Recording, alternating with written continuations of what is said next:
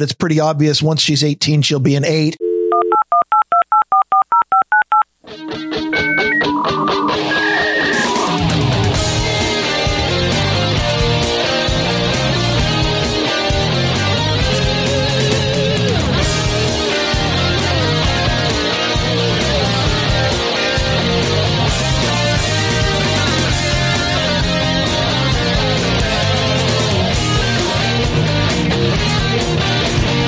Grumpy old bitch! Hello and welcome to episode number 145 of Grumpy Old Benz for Friday, March 22nd, 2021. I am Darren O'Neill coming to you live from a bunker deep in the heart of Middle America, just outside of Chirac, where sometimes it snows in April. And from America's left coast, where our volcanic eruptions are currently limited to the minds of offended Karens, I'm Ryan Bemrose. Well, there's a lot of offended Karens. So there's a lot of volcanism going on out there right now, too. Well, you know, you would think the planet would know about being green and not spewing those kind of things into the air. I mean, as part of the research I did for this show, I honestly tried, because it would have been, you know, a great zinger point. Screw you, you climatards, to have come up with how much CO2 this volcano in Iceland. There's a volcano that's been spewing molten rock for 2 days now, I think, in Iceland. And, you know, my favorite part about it was the tourists who apparently have never heard of sulfuric acid in the lungs from breathing hydrogen sulfide. But, so they all went right up to as close as they could get to take pictures and be there. And I've got a great shot of a bunch of tourists who are all going to have lung cancer later in life. Oh, yeah. Got to take a selfie. When I was trying to research that, you know, obviously I found the Guardian story that said, hey, look, climate or CO2 numbers across the globe didn't go up when, you know, in the 2010. And they said, so can we finally put this canard to rest that volcanoes create CO2? You know, I got that story, of course, and I got stories on the other side. But the conclusion I came to is nobody has any freaking idea just how much CO2 volcanoes are throwing into the atmosphere. Nor do they have any idea whether it's good or not for the environment, which is the sad and funny part about this. Well, as we know, CO2 is plant food, but we've been taught to demonize it now. Well, because we emit it. And I mean, I thought that I don't have this in the show notes because it's not really. Yeah, you dirty polluter. How dare you exhale? I know. But I saw an article which was on the lines of, you know, can we start talking about how much of a carbon footprint little Fido has, your little pet, little dog, little cat? You know, we might need to start thinking about that. I mean, when does it get too far for the crazy leftists who are going to be like, oh, I think Bessie Mooface has a larger carbon footprint than your dog, but. Well, yeah, but you know, they're there for a different reason. They also want to get rid of Bessie Mooface. That's why, was it Bill Gates? One of these morons was like, oh, the people in the United States should stop eating meat entirely. Yes, because every single ad for, you know, eat bugs is they can't point out anything about the flavor other than, you know, occasionally someone will say these things are peppery, but they will of course point out well, they're much better for the environment because they consume a lot less and they generate a lot less CO2. And like, yeah, but I mean, I'm human. I didn't make it to the top of the food chain by eating things that consume less. Right. Well, you do realize to get rid of all of those creatures that exhale CO2 that aren't humans. I mean, they'll come for the humans too. That'll just be last. You just have to kill them all. This, like, well, it would be much more humane to the cows that, you know, we use for meat. To kill them? If we that just, is pretty humane. It is. If we just didn't have them at all, that would be better for their species if they never got to exist, because we're just going to kill them anyway.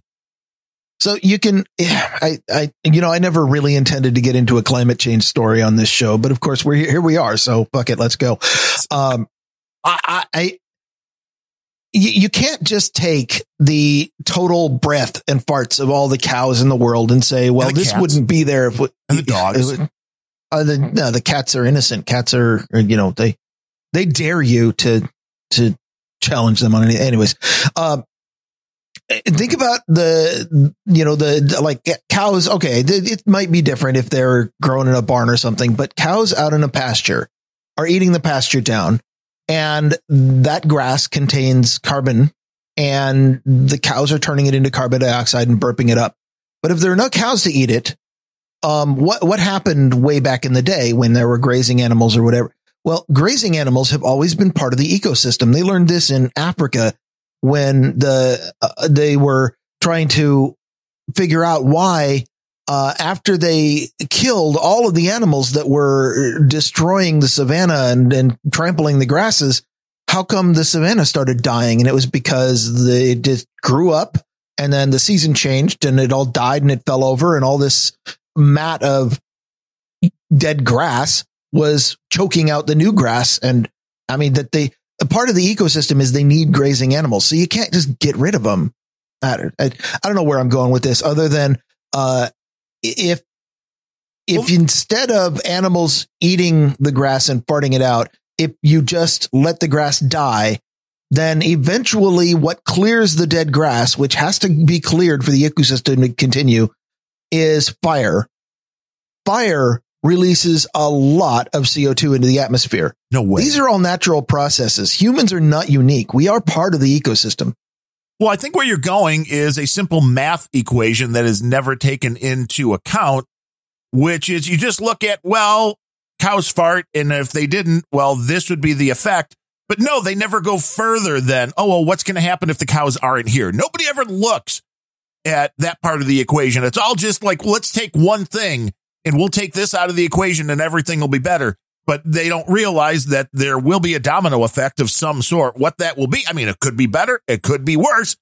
Nobody ever takes any of that into account when they come up with all of this crazy stuff.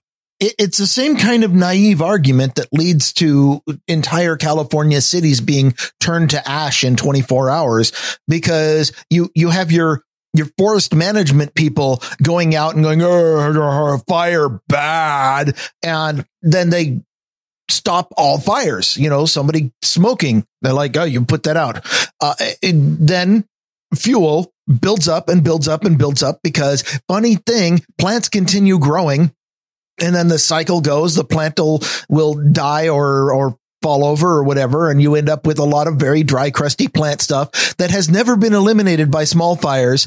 And then, small fires keep starting and they keep getting bigger, and your fire department goes out there and stops a fire. And pretty soon this one is the size of a campfire, and you're like, put that out. And then this one's the size of a wardrobe. And you're like, no, we got to put that out. This one's the size of a truck. You put that out. This one's the size of a warehouse. Oh no, we got, we'll bring in planes to drop liquid on it. We'll put that shit out.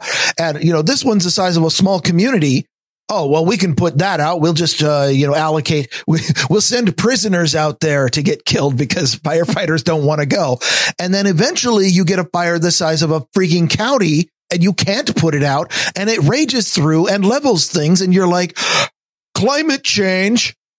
Well, again, but we're back to the same math equation, which is, well, a lot of these fires in California start because we don't clear the brush, because it's like, well, that's not part of nature. We shouldn't be interfering. We shouldn't clear this because then we're doing something to the planet. But they don't. Well, that's exactly what the fires do. Right. But they also don't clear the brush, a fire will. And then it'll treat your house. There were animals that did that we got rid of. Yes. We killed all them. So if you don't, this concept that we're doing what's right for the planet is so stupid. Well, we didn't kill all the animals. We fenced off a tiny little area and said, you get this this place now. Here's a zoo. Here. Yeah. You can go be wild wolves in the zoo. I mean, but that is, people don't take into consideration all of this. And it's the concept like, oh, well, let's just stop meat production and everybody in America can eat bugs. No. I don't think that's. And then the best part is when they're like, we need to go back to nature. And you get some celebrity who decides to go back to nature in their $7 million seaside fenced off house. Well, people were eating meat way, way, way back. It isn't like this is a current thing. People just went, it wasn't like 2 years ago. People were like, what if we kill that pig? What we would find if we would eat it. I mean, what if it would be good? Yeah, they're made of bacon. Why aren't we killing that pig? I don't understand. It's not like this is a new thing, eating meat. It's part of the ecosystem. It has been part of the ecosystem. Do you know what happens if you were to just magically take every human being off the planet? other animals are going to kill and eat other animals. This is part of the natural way. Well, obviously, we have to sterilize all life on the planet. Isn't that why we have a nuclear program? That is the liberal kind of view when you come down to the end game, which is if we would just get rid of everybody and everything, we would have equity. If we could make the Earth into a lifeless ball of rock like Mars, then the climate would never change. Right. It would be perfect. Winning. We're onto something here. See, we should do this. This is an exit strategy. Totally destroy the Earth. That would be a strategy for exiting. All right. We'd all be out. I mean, this is when you want to be on that rocket to Mars, even though you're never coming back. The Earth is about to go down. A big enough volcano. I mean, there you go. There you go. It could happen. So yeah, I should look up. I'll probably put in the show notes this picture that like all these tourists, and it was a long range photo shot. So they look a lot closer than they were, but all these tourists right next to the volcano. And I know that's got to be really cool to watch. But what I also know is that volcanoes produce a hell of a lot of sulfur dioxide. With sulfur dioxide plus water, like say the liquid in your lungs creates sulfuric acid. That is not going to be good. No, I mean, I'm sure there'll be videos of people. If this didn't happen this time, it eventually will. That are coughing blood. Right. Well, right off of the volcano that's about to go off, live streaming. Hey, we're here live streaming on Facebook. This is awesome. And then gone.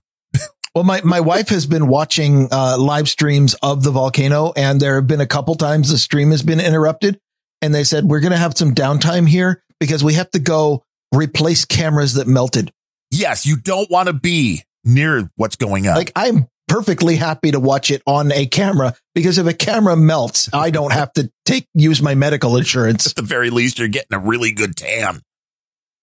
I did one other thing on the topic of being in the ecology, vegans. I learned something on Abs in a Six Pack, the Cersei Sitter show. You learned something by listening to Abs in a Six Pack? I did not know. Damn. Yeah, it was in between the incessant Alex Jones drops. That apparently there is a minimum amount of, because a plant-based foods have to be harvested from plants, and plants are outside, and there's things outside that are not just plants. We haven't quite managed to figure out how to prevent all insect life, for example, from being near the plants. Here. So, you get those, don't you? Yeah, I'm do. so sorry. I mean, it really is like a plague. That is what it's like when these things are in full force. When a field is harvested. I can't. When a field is harvested, the FDA has certain minimum limits for how many insects per bushel can be in the food. Right. And it's not zero because it can't really be. That's not feasible. But what it means is that if you're a vegan, you're eating bugs.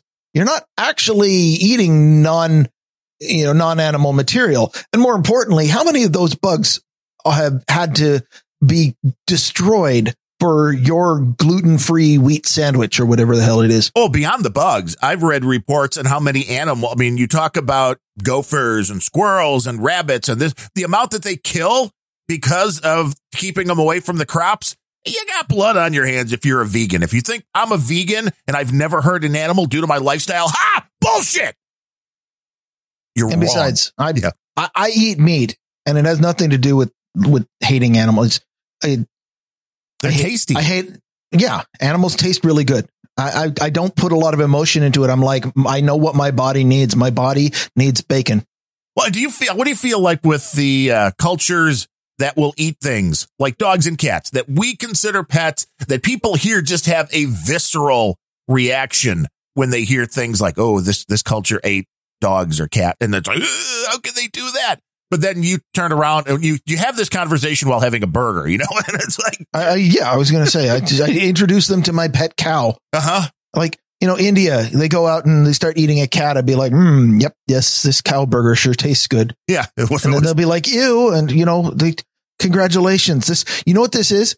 This is called diversity. And I know that a lot of people who love to champion the word diversity don't quite understand that what that means is that you're tolerant of other people's cultures instead of trying to destroy them all in favor of your own monoculture. Yes. But here's where we are. Yeah. And trying to homogenize everything and make everything the same and everyone the same. Diversity is great as long as it's skin tone. Once it's the way you think, then they don't want diversity. They want everybody to be in lockstep. And that is the basis of a lot of what's going on today. Another story, which I didn't grab. I think we talked about. What do you mean another story? How about we just do a story? Well, I'm just going to mention, though, the Teen Vogue thing. We talked about that on the last episode. The girl that was the editor. And then you keep talking about Teen Vogue. And this sounds like you need to see a psychologist about that. But it's in the news. But so she got bounced. Because, she said bad Asians or something like that when she had a TA. And one of the girls that was going to get the job that had championed this other girl getting kicked out. Well, it turns out that like 10 years ago or so, she was using the N-word in tweets. So now she's not getting the job either. Nobody's going to get jobs ever again. I remember having this conversation with my mom about 7 years ago, right before all of this craziness even really kicked into gear, because one of my nephews who was in high school at the time, high school kids were stupid at that age. We think we're just conversing with our friends on Twitter. And I hate to be the bearer of bad news here, but most humans are stupid at all ages. Yeah, you're not wrong. You are not wrong. But I remember reading some stuff on his Twitter account, and we all thought, he's going to get some scholarships and stuff, which he did. And I'm like, tell him to delete his Twitter account, which he did, and I'll give him full credit for that. He's probably very happy now that he's 25, 26 years old, that he did get rid of that Twitter account, because this is the kind of stuff that is following people around and keeping them from getting jobs. When it's going to keep you from being employed, I would say that this was a side effect nobody saw coming. But if you're all for the socialist utopia, this could be exactly what they want, because now everybody's unemployable because everybody was an asshole at some point and said something like this. And I would dispute. We totally saw this coming. Well, we did. Yeah. And, No Agenda did before we even started our show. They saw this coming. It's not difficult if you have the ability to look at what is going on and think critically about it, then it's really doesn't take too many leaps of logic in order to figure out, the end game for this can't necessarily be good. And with cancel culture, it's becoming apparent that we've gone too far. We're not going to be able to back it out. I don't think we're ever going to be able to go back to before people decided to cancel each other. So the only way out is through, and the only way out of cancel culture at this point is everybody has to be canceled. And then these self-righteous jackholes who have decided that they are only going to hire somebody who's perfect are ultimately going to go, I can't find anybody who's perfect. I'll just have to hire somebody who might be flawed, but otherwise can do the job. And then we'll be back to where we need to be. It goes back to religion and the Bible, the whole story of he who was without sin cast the first stone. We somehow forgot that as a culture. Whether you're religious or not, that's a pretty good principle. He who is without sin cast the first stone, because everybody has issues. And me, I am not an adherent to any formal religion, and I don't even identify as a particularly religious person. I don't identify at all, but however, as Larry affectionately calls them, the corporate God providers, the religion sprung up out of a human need.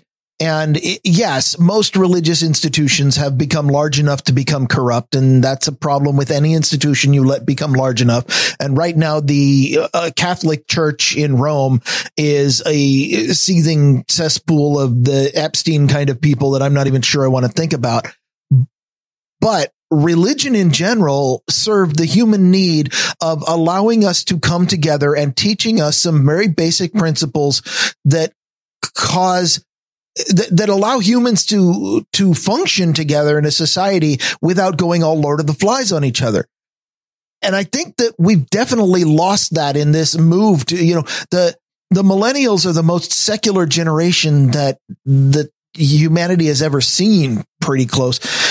And okay, we can throw out formal religion. I'm all for, ditching the corruption, but let's not throw out every lesson ever taught in the Bible. Let's not throw out the golden rule. Be nice to each other. Don't kill each other. There's some pretty good advice in the 10 Commandments. Don't fuck each other's wives. It's the kind of thing that causes neighbors to not have to shoot each other. Right. There are benefits to learning this. And I feel like this whole, I don't want to be religious, has caused a lot of people to go, that means that I don't have to care or even know about any of the lessons that religions the world over have fought wars over and learned the hard way and then written down because, this whole be nice to each other seems like a pretty good idea. And our entire society didn't collapse because we decided, and this other society over here did collapse because they weren't nice to each other. So we're going to write it down so that people don't have to learn the hard way like we did. And people are just ignoring it today. And as you have pointed out in the past, people also seem as a human species to have a need to believe in something, worship something, and it's all gone to really bad places. You could argue religion all day long, but I would rather have people believing in a God rather than in global warming or whatever the hell's going on. Yeah, in a lot of people's minds, that's the same thing. And I think that's exactly the point you're going to. Yeah. People have a need. Human beings have a need for spirituality. And if you don't have religion in your life to fulfill that doesn't mean you're not going to be spiritual. It means that you're going to seek out something. And I say spirituality. It is an inborn need in all of us to believe in something larger than ourselves. And if you don't have God, then believe in something larger than yourself might be, I believe in climate change or the most destructive secular person today. I believe in science. No, that's not how science works. You've just deified a method of acquiring knowledge and completely neutered it. You want to talk delusions of grandeur. It's thinking you can save the planet. Looking at the planet as an individual person being like, the planet does not care. Yeah. We do not have the ability. We might even be able to take out all humans if we tried really, really hard, but we can't take out all life. We can't do anything to significantly change the trajectory of the planet or really in any big way change its features or how it behaves. The worst we can possibly do is make it uninhabitable for lots of current forms of life for a few hundred years. And then eventually it'll cure itself and go on happily without humans. And I want to be here. Wait, I'm a human. I'm kind of happy living on this planet right now. I was going to say, if it's going to be a world without humans and you want to be here, I was going to ask, are you saying you're not human? Was this something I don't identify? I see. But there was a story the other day, I don't remember where it was, that it was some area that I guess used to be frozen, but it's not. But they found something like growing there under all the ice. And they're like, scientists were shocked to learn that this area was, not frozen once before. It's like, well, of course it has. This isn't new. This whole concept that we're in the whole planet has been frozen at points in the past. That's what ice ages are. Well, they don't realize because again, I guess history isn't taught the cyclical nature of things. Technically we're still in an ice age. One of our 7 continents is missing because there's ice in the way. That's a lot of ice. But yeah, it is. People don't get it. But there was a story. I thought this was kind of interesting. John Cleese, who is a very funny guy, no doubt about it. And he's come out against a lot of this crazy stuff. He thinks that the NFT movement is insane, which he's got a point. So he decided that he was going to, and I haven't seen the artwork here, and because I don't believe it's in the. Is this going to be if you want to buy that, I have a bridge to sell you sort of story? You know it. He drew or illustrated the Brooklyn Bridge. So he's literally going to be selling a Brooklyn Bridge NFT to what he calls a terminally insane world with a buy it now price of $69,346,250.50. Now, I don't know where that number comes from. Yeah. How many people have analyzed that number? I want to know where it came from. How did you not come with this information to this show? It's got to be a Monty Python bit. There's got to be something to that number. Either that or he just made it up and thought it was funny. Troll room. Get on that. I want to know why that number. Right. Why $69,346,250.50. But in the article, they say the crazy thing is he might actually get it in this current climate. He has the celebrity that someone like Darren O'Neill doesn't quite have. Yeah. Nobody's buying my one piece of art that cost me like $70 to put out on the blockchain. I feel sad. It was no agenda art. I figured this was Corn Pop. Somebody would be stepping up, pay a few grand. I mean, this going in the long term, this could be worth billions of dollars. Don't you get it?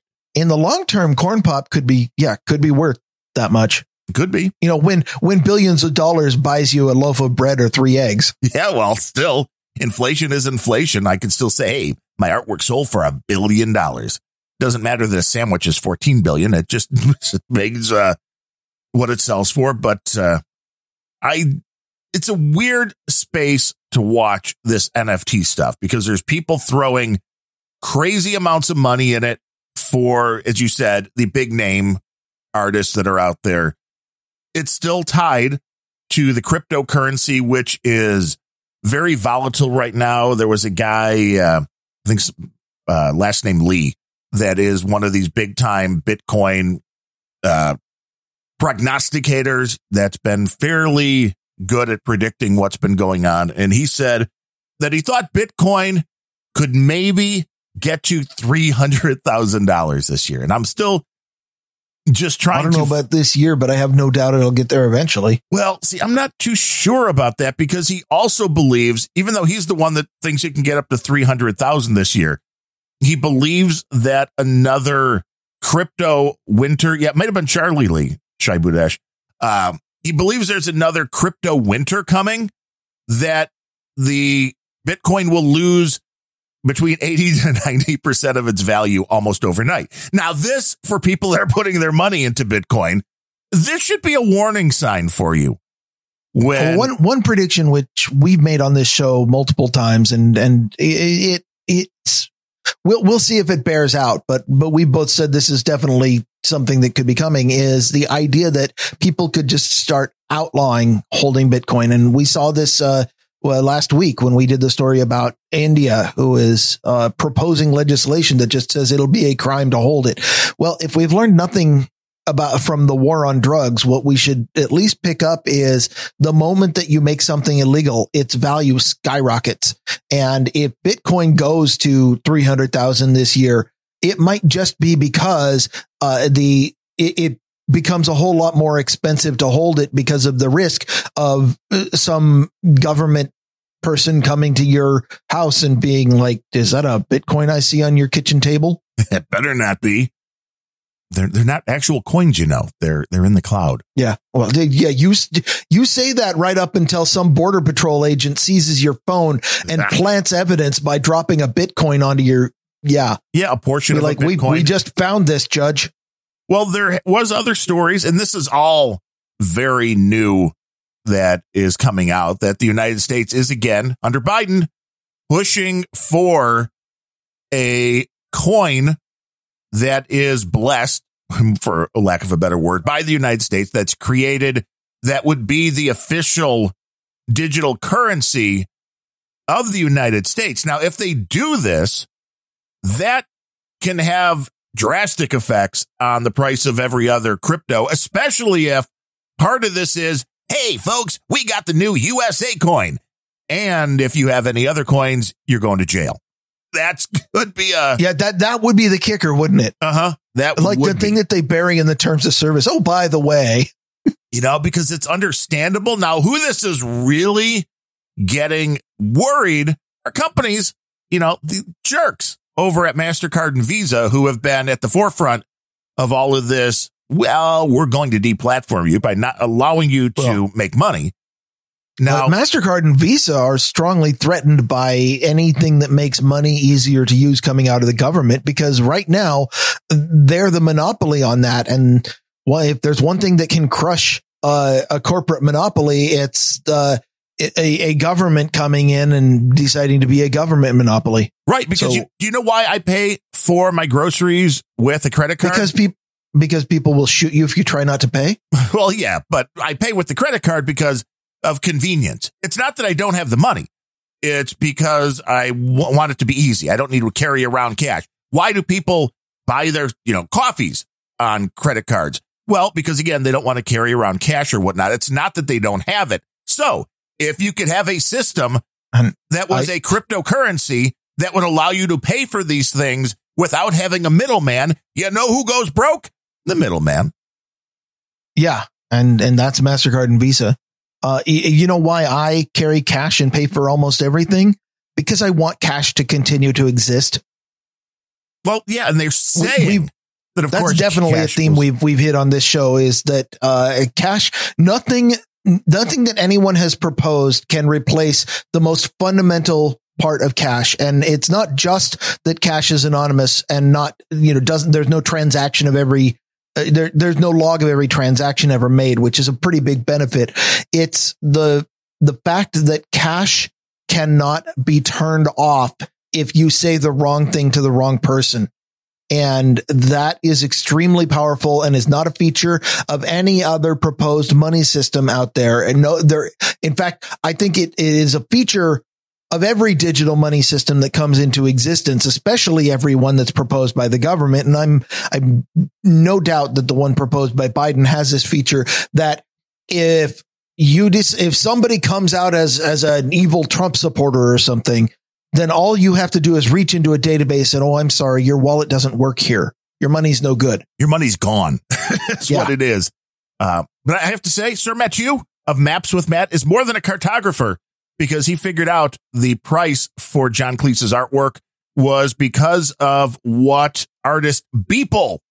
He did a piece of art every day for 5,000 days and then turned them all into one big NFT, and it sold at Christie's auction for $69.3 million. So John Cleese just figured I could do that.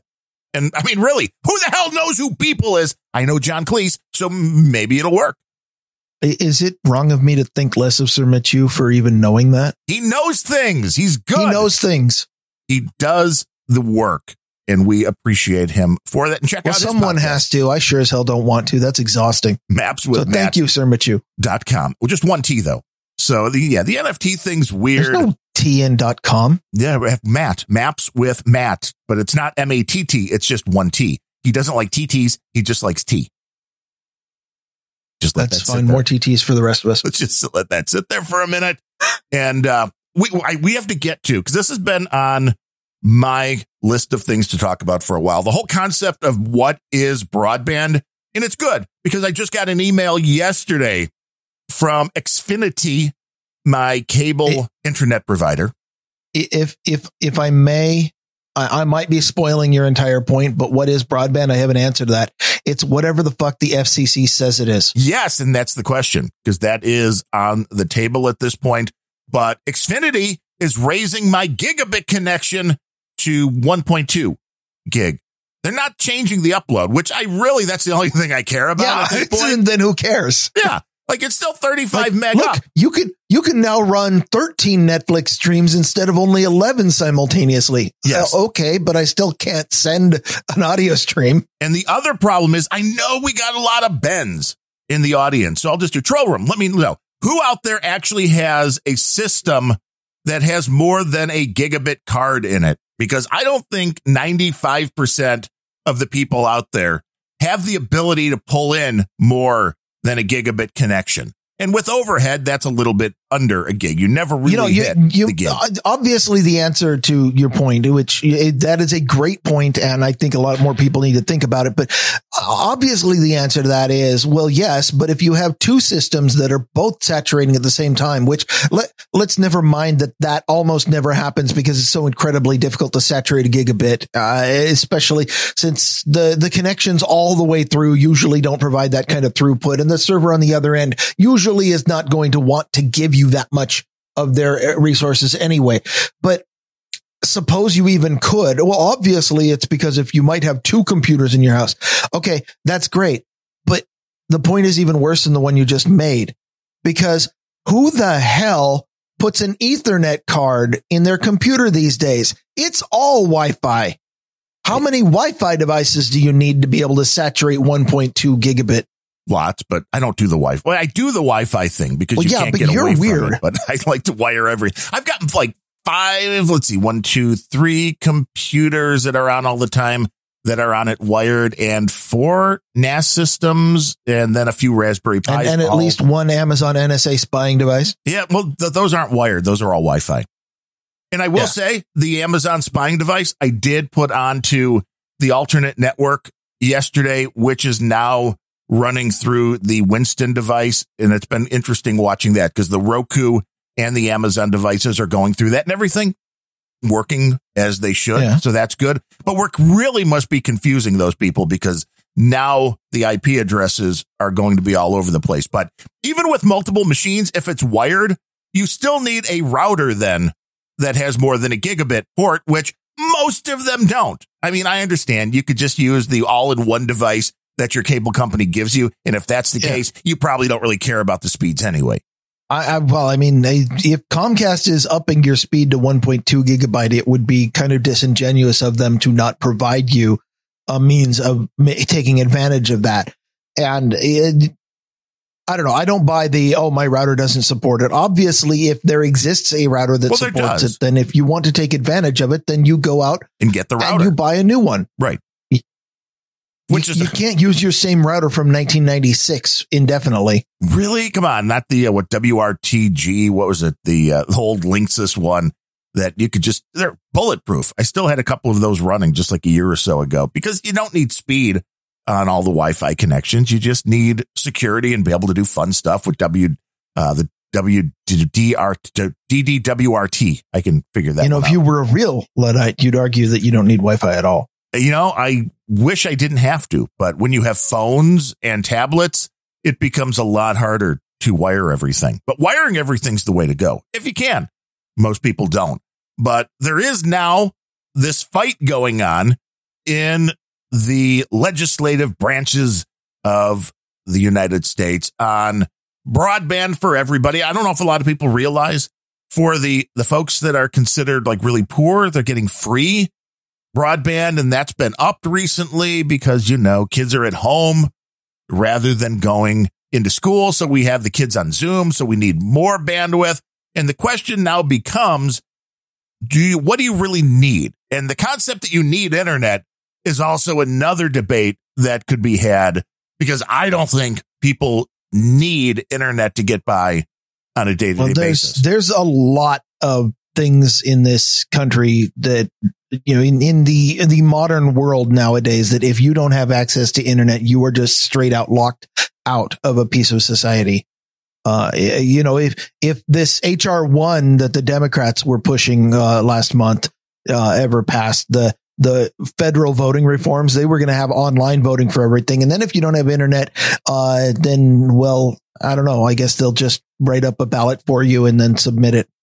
But now I don't think they count on this when they do these maps. Sir Matthew, the cartographer, when they do these maps showing where broadband exists in the United States and where it doesn't, I don't believe they take into account the telephone service, which is what most people use now in order to be able to do this. Now, if you have a kid that has to do online classes, well, a tablet that's hooked into whatever your phone is, well, that should have enough bandwidth to do what they need to do.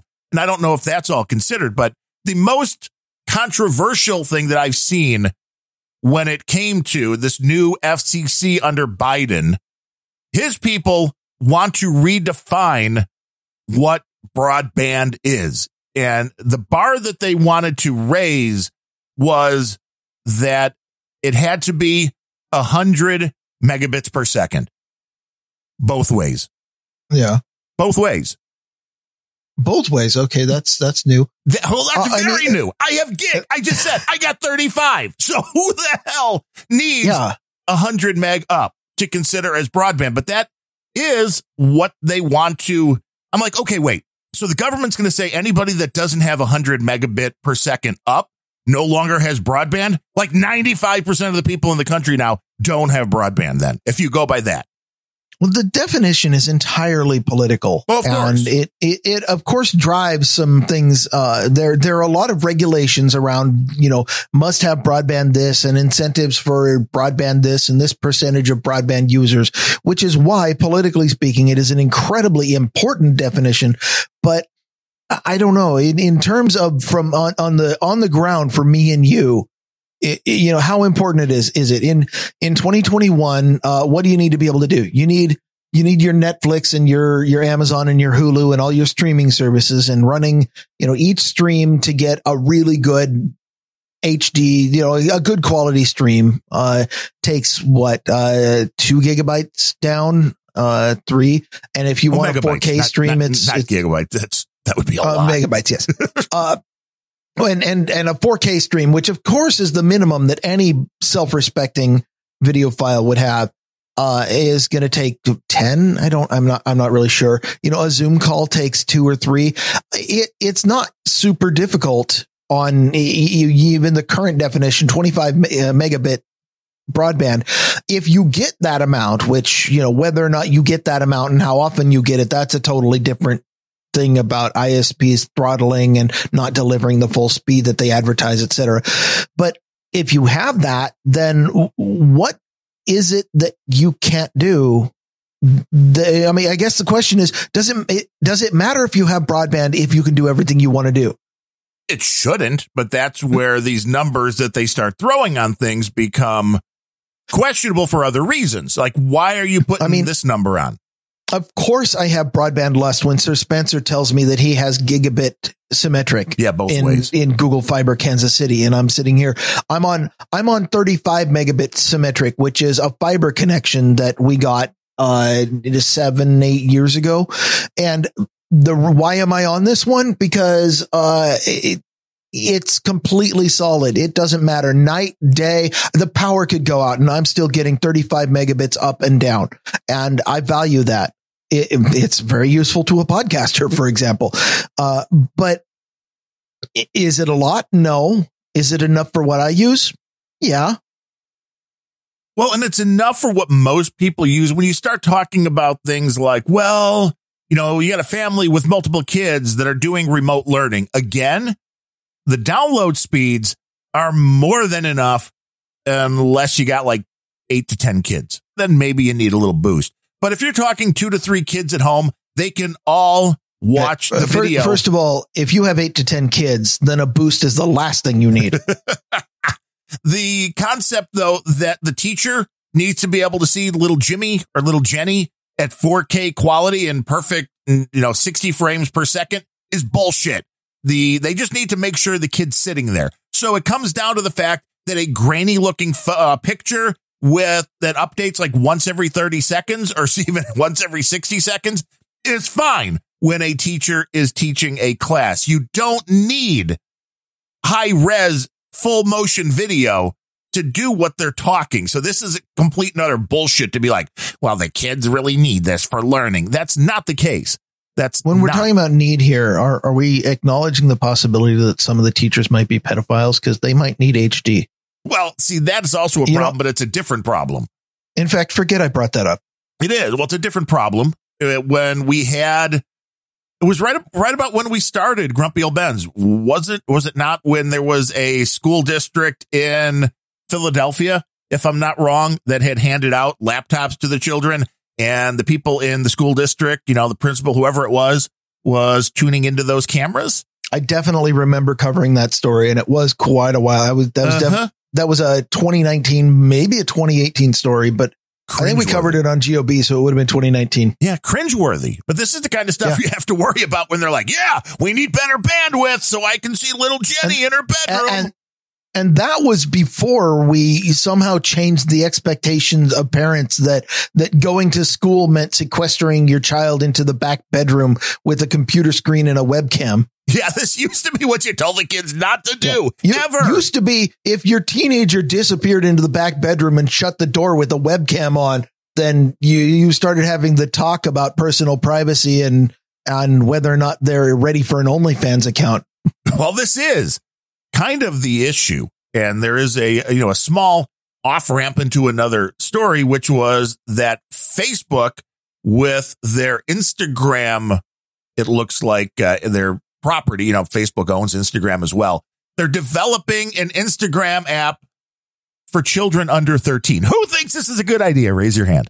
That having a specific app for photographs for children under 13. Who thinks Facebook is making a really good choice here? Right now, Instagram. I don't know if you can see it on the grainy video that I'm sending you, but I'm not currently raising my hand. No, because it's nuts. Right now, Instagram, if you're under 13, you can't be on the platform. And that's probably should be the case if you're a good parent. If you're letting your kid post stuff, pictures, then you're not legally allowed to be on the platform. I would say there's a hell of a lot of 10, 11, and 12-year-olds who are on the platform saying, yes, I can. Right now, yes. And now they do kick people off when they find them, allegedly, according to Facebook. But this would make it A-OK and open it up to children under 13. And I just want to know, where's the need for this? And who are the asshat parents giving their children under 13 devices and free reign on things like Instagram? I think you know damn well my position on that, which is that subjecting anyone whose mind has not fully formed yet to something as paralytic and poisonous mentally as a social network is child abuse. It is. Or, I mean, it's just you don't even care because you're like, well, here, parents, I think today are so used from like their kids are like a year old and they sit them in front of a screen and go, here, watch some video on YouTube. I'll press play. And they think that the devices are a proper babysitter for the children. And they never grow out of that. And videos on YouTube they come with their own problems. But the real problem to the social network is the over socialized characteristics that the like button and the dopamine hit from posting something and getting that immediate response and getting messages from strangers. How about that? I'm not even talking about the safety thing. I'm talking about the development of your brain is in such a way that if there have been a lot of studies that, one of the reasons why even where recreational drugs are legal, they tend to have age limits. And that is because there's a lot of information and a lot of medical science out there that says that when your brain is still developing, if you introduce somebody to an addictive drug while their brain is still developing, you have instilled that addiction permanently for life. And it's incredibly difficult to get out of it. And basically, if you take a child and you put them on crack cocaine, you fuck them up for life. And as entertaining as that would be to watch, it's not very nice. Well, Facebook and Instagram are drugs. They're not chemical drugs. They're mental, they're emotional drugs, getting people. Every time you post, be sitting there hammering the refresh button, waiting for a like to come in, waiting for your first comment. That is addictive behavior. And doing that to small children while their brains are still developing is cruel. It is. And I didn't even realize. I mean, I knew there were influencers out there. Don't get me wrong. But I didn't realize until I read an article last night that there were a lot of these platforms like Instagram and TikTok and that are paying out big bucks to people to only be on their platform, so they won't use a competitor's platform. If you're you have a big enough audience that they'll actually pay you to. Oh, that's a great idea. Right up until you get canceled. Well, yeah, that's also true. I mean, sure, it's easy money until it's not. But I just was, I'm like, okay, I understood that influencers, you get a big audience and you can get different products for free and people will pay you an ungodly amount of money. The Kardashians, I mean, there were some of those stories about that was like $500 or $50,000 to $100,000 for making one Instagram post. I mean, this was real. real money. Disgusting. Yeah. I don't know. I find the entire concept of influencers to be entirely disgusting. And I understand that if I were into marketing, which I think you know my position on that I would, of course, have to pay attention to influencers and understand what they're doing and what their motivations are. So, of course, that I can psychologically manipulate and change their motivations for the purpose of using them as a force multiplier to psychologically manipulate a larger number of people. I understand the role that influencers have, but influencers are celebrity minus. They are they're minor celebrities to a group of people that's not quite as expensive to your clients as purchasing a real celebrity. And pretty much everything about celebrity kind of disgusts me. So it's one of the reasons why even before I realized that Twitter is patently unhealthy because right now because the platform is pure rage with a side of cancellation. Woo! But even before that happened, I determined a long time ago that Twitter existed for only a couple purposes. One was press releases, 2 was being a celebrity, and 3 was worshiping celebrities. And given that I never did any of them, I went, I don't need this platform. What do you do with it? Well, you you're on Twitter. You're not a celebrity per se, maybe a little bit. You definitely don't strike me as someone who worships celebrities, but you do use it for press releases. I get that. And it's probably the reason I can't get you to leave Twitter. And that's fine. But I don't do that. I'm not on Twitter. What is it good for? It feeds this disease in society called celebrity. Well, and the influencer thing is that there are a vast number of degrees, meaning there's that top of the food chain, which as far as bringing in money, not bringing in anything that actually helps humanity, but the Kardashians. I mean, am I wrong in thinking the top of the food chain for influencer is they graduate to celebrity? You can be a celebrity and an influencer. That is, I mean, what I would consider an influencer. Then other than degree, what's the difference? Well, an influencer is somebody that can make you change your mind on something. So our buddy Bandrew, I mean, he hates the title, but the of influencer, but somebody that does a couple of reviews every week on audio gear and takes it very seriously and is very thorough and buys all of the crap himself. He's still an influencer. He's just not a paid in the pocket of company influencer, which there's a lot of them out there who will only send you stuff if you promise to say, hey, I'd love this. Even if you don't, they'll be like, hey, I'll send you this and, $100,000 as long as you say you love drinking Sir Bemrose energy drink. And that to me is where you got problems. I would argue that you are ineffective as an influencer and in fact aren't going to be influence anybody unless you have some level of celebrity. And no, Sergi, not all influencers are paid for pitching crap. That's not. But I wouldn't mind being paid. But being paid is not a bad thing for most people. It's just that is where you start really losing the integrity of what you're doing. I think there were a lot of people that started out doing reviews of products because they really wanted to do a good job. But then you can get pulled over with we will offer you more. We will give you cash if you say you like the product. And how do you know who's who? There's been there's laws about that, where if you don't say that you received it for free or that you have a relationship with the company you're talking about, that is against the law in the United States and probably in other places. Has that ever been enforced, by the way? I think it has, but it's not easy to. This is another one of these things where, how can you really prove it? Like a lot of laws, how do you really prove that cash was exchanged, especially now when cash can be exchanged in a variety of different ways, including cryptocurrency and through PayPal or however you want to do it? That's not really easy to tie those things together. But influencer is anybody that has enough of an audience, because once you have enough of an audience, they feel like anything you say. I mean, sadly, we're influencers for the few thousand people that listen to this show. You take that back. They listen to what we say and we'll make decisions. I mean, we've talked about products on the show.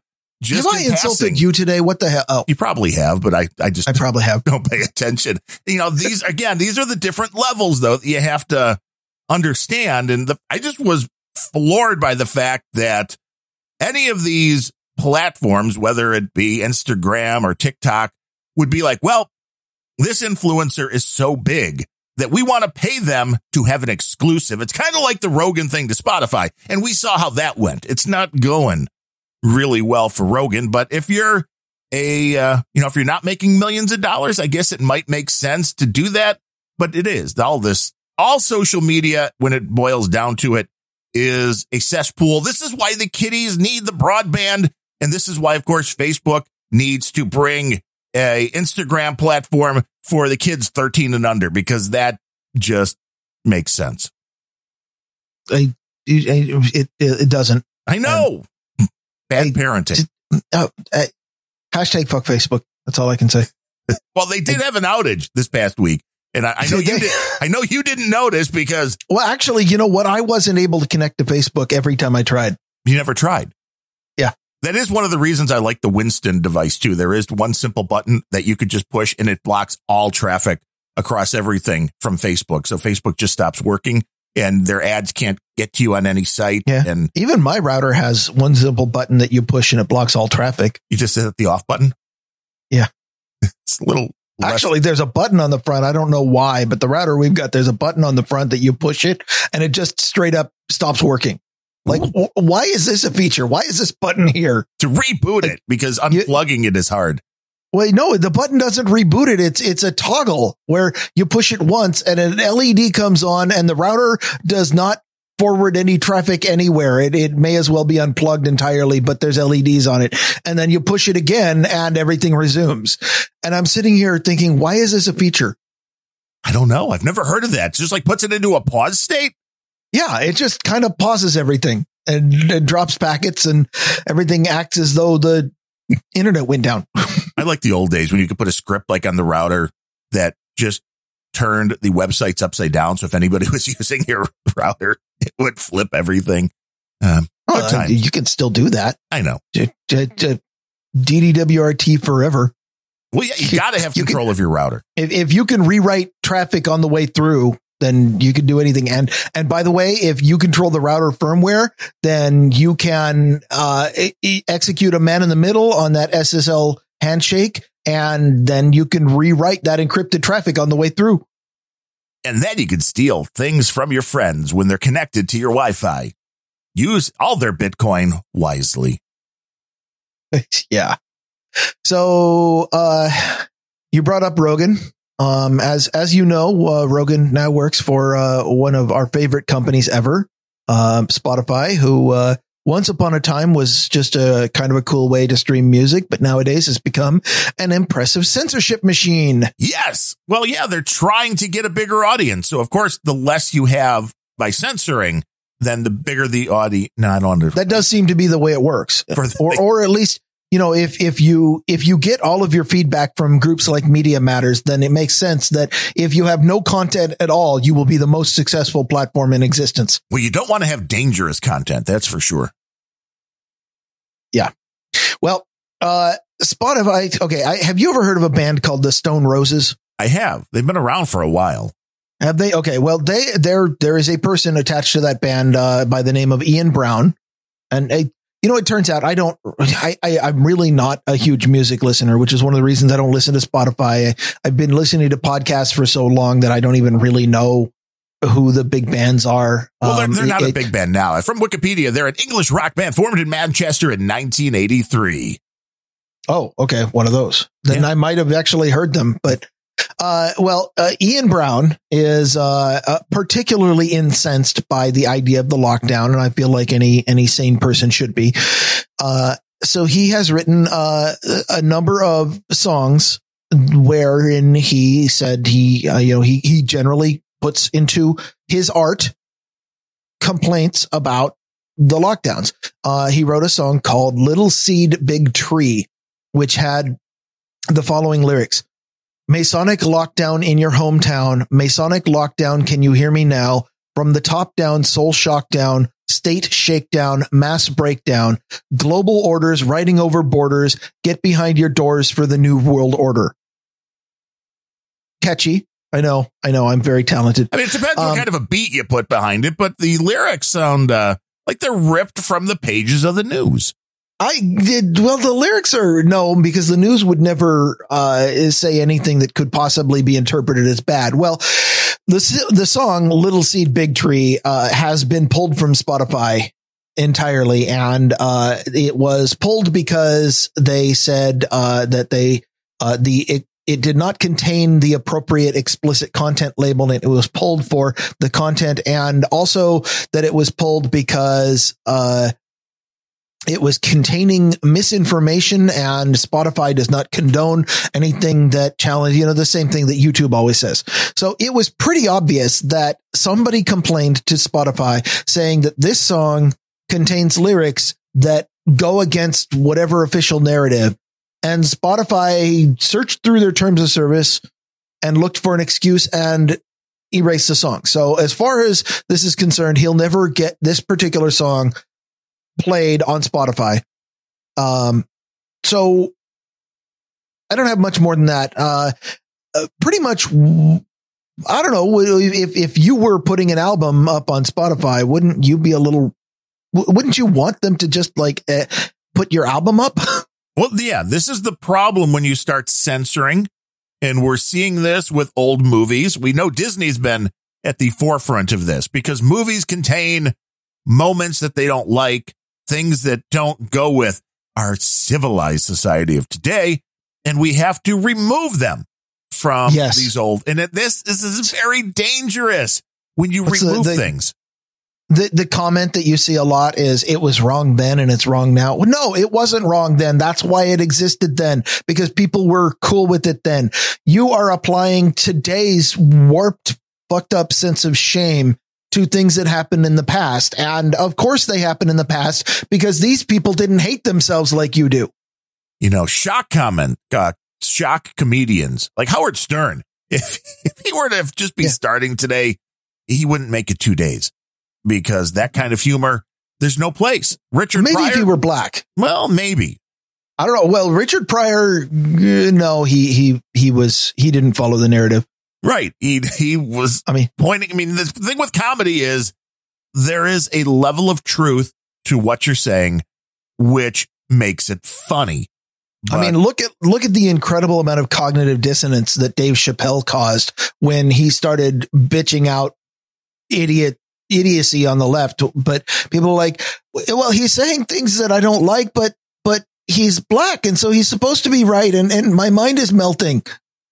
Right. Well, I don't know what to do, which is why I think it'll be great if Candace Owens does end up running for office, because that'd be hilarious. She is one of the best debaters. If you've never heard her do a Q&A at a liberal college, there's a lot of them out there you can go look at. She's good. She's very good. I would not want to be somebody debating her for a political office, because I think she would just eviscerate them. And you're going to confuse a lot of people, because black women are going to look at her and go, well, she's a strong black woman. So what? She might have a different political ideology than you do. Well, again, what's more important to people at this point? And there's going to be a lot of questions asked. She strikes me, and what I will respect about anybody who does this, as somebody where, I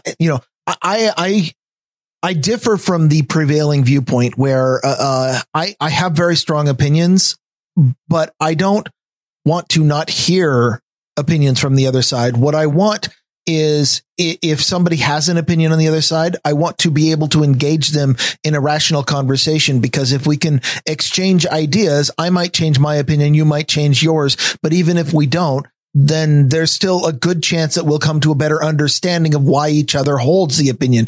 And that's kind of the whole point of communication. And it's that lack of communication. The reason censorship is so awful is that it prevents any exposure to or exchange of ideas, which means that any ideas that you hate, if you just censor them, then that doesn't change the mind of the person you censored. All it does is makes them become more radical, or at least stew in their own ideas. I would much rather have an open discussion of ideas. And, when somebody comes up to me and says, actually, all vaccines are completely safe and you should go get jabbed immediately with the COVID vaccine, then I'd like to have a talk with that person, because maybe we can come to an understanding why you believe that. And you might believe that because you happen to work in a knee surgeon's office, and the person has a PhD and therefore appeal to authority. You're like, well, it's a doctor, and therefore, and yeah, that's a fallacy. And I understand that. And then we're done here, because you're going to, that happened to me, but okay. I'm not sure where I'm going with that. I'm going to try to eject out of this. Ian Brown had one other thing that was controversial, and that was, he refused to be the headliner for the Manchester Neighborhood Weekender Festival, which the festival organizers were disappointed by. But the reason that he gave was because the organizers were requiring everyone to attend, or who attended, to have proof of vaccination. Well, of course, that's going to be the new thing. You got to prove. And I didn't know where you were going either. But I mean, if you don't know where you're going, how are we supposed to know where you're going? Well, usually I just start driving. You just like get in the car. You don't have really anywhere you're expecting to go. And don't you do that? I mean, I'm not even talking about like physically. I'll go get into the car and start driving if I just need to blow off steam or something. I think ideally I'm not so steamed that I'm driving into people, but in the car, do you actually have the eject button though? So that might be more dangerous. Just do that at home. The lazy boy needs an ejector seat. They could at least just kind of throw you a couple feet in the air. The cat would be surprised. Yeah. The cat would claw me. I don't know if I approve. There was a new law that was that's in the process now. Introduced is the word I'm looking for, in Florida by a couple of Republican legislators that would make censoring any candidate for political office on the social medias. I mean, we all know what happened to Trump. So people are looking at this going, well, if it can happen to the president, why can't it happen to smaller politicians? And the bill would include a measure that would fine social media platforms that blacklist political candidates $100,000 a day for a statewide candidate, which would be a governor, senator, presidential candidate, and $10,000 a day for other candidates. Now, a lot of people are saying the $10,000 a day, nothing for somebody like Facebook and Twitter. That's Zuckerberg finds that in between his toes when he cleans them out. Yeah, the 100,000's maybe a little bit more, but this again, how about 100,000 per offense? That would be nice per minute. Like 100,000 per user whose feed you fucked up. And the concept also is to get rid of the shadow banning and all that, which again, this is a law that on its face, yeah, I'm behind what you're trying to do, but how are you going to enforce this? There's two questions. Every time somebody proposes a law, even one you like, the two questions you have to ask are, what are going to be the unintended consequences, and how is this going to be enforced? And if you don't have solid answers to both of those, it's a bad law. Yeah. So if you have a candidate in Florida for governor and Twitter decides they're going to suspend their account, you're like, we're fining you $100,000, Twitter. And you send Twitter a bill, and Twitter's like, okay, state of Florida. Yeah, we'll pay this right away. And I mean, what is censoring, and what is a candidate? There are details here that would need to be ironed through. For example, would you use this law to decide that media companies or social media companies need to give equal time to, say, Vermin Supreme, or to there's a on the ballot here for as long as I've been voting, probably, 25 years plus, on the ballot here, there has been a person who goes by the name Good Space Guy. Well, at least he's a good space guy. He has been on the ballot for governor every single year because he goes and pays his filing fee, and he gets into the voters pamphlet, and his name is on the ballot.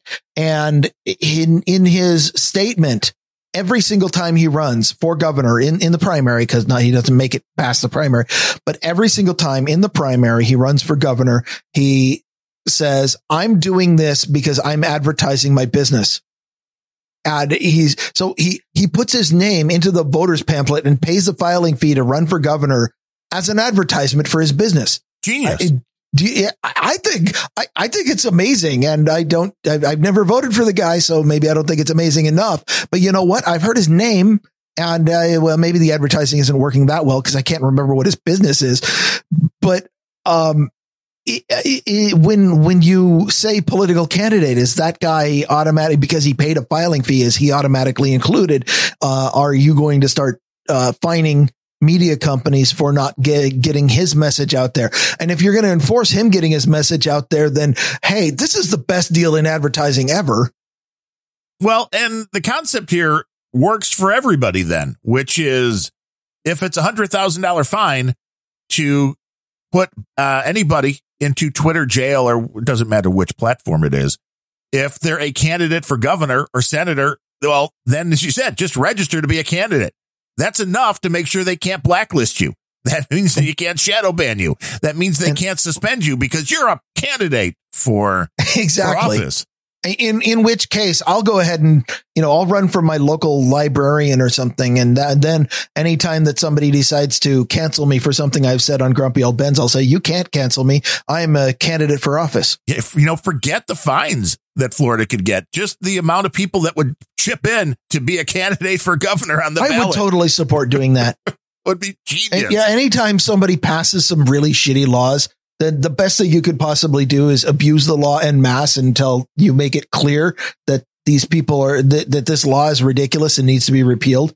They never are repealed, but hey, at least you got one more thing to gather entertainment from. Yes. Cold Acid says, next up, David Duke running for Florida governor. It's like, but that's fine. You see, let the hateful morons say whatever they want. That's okay.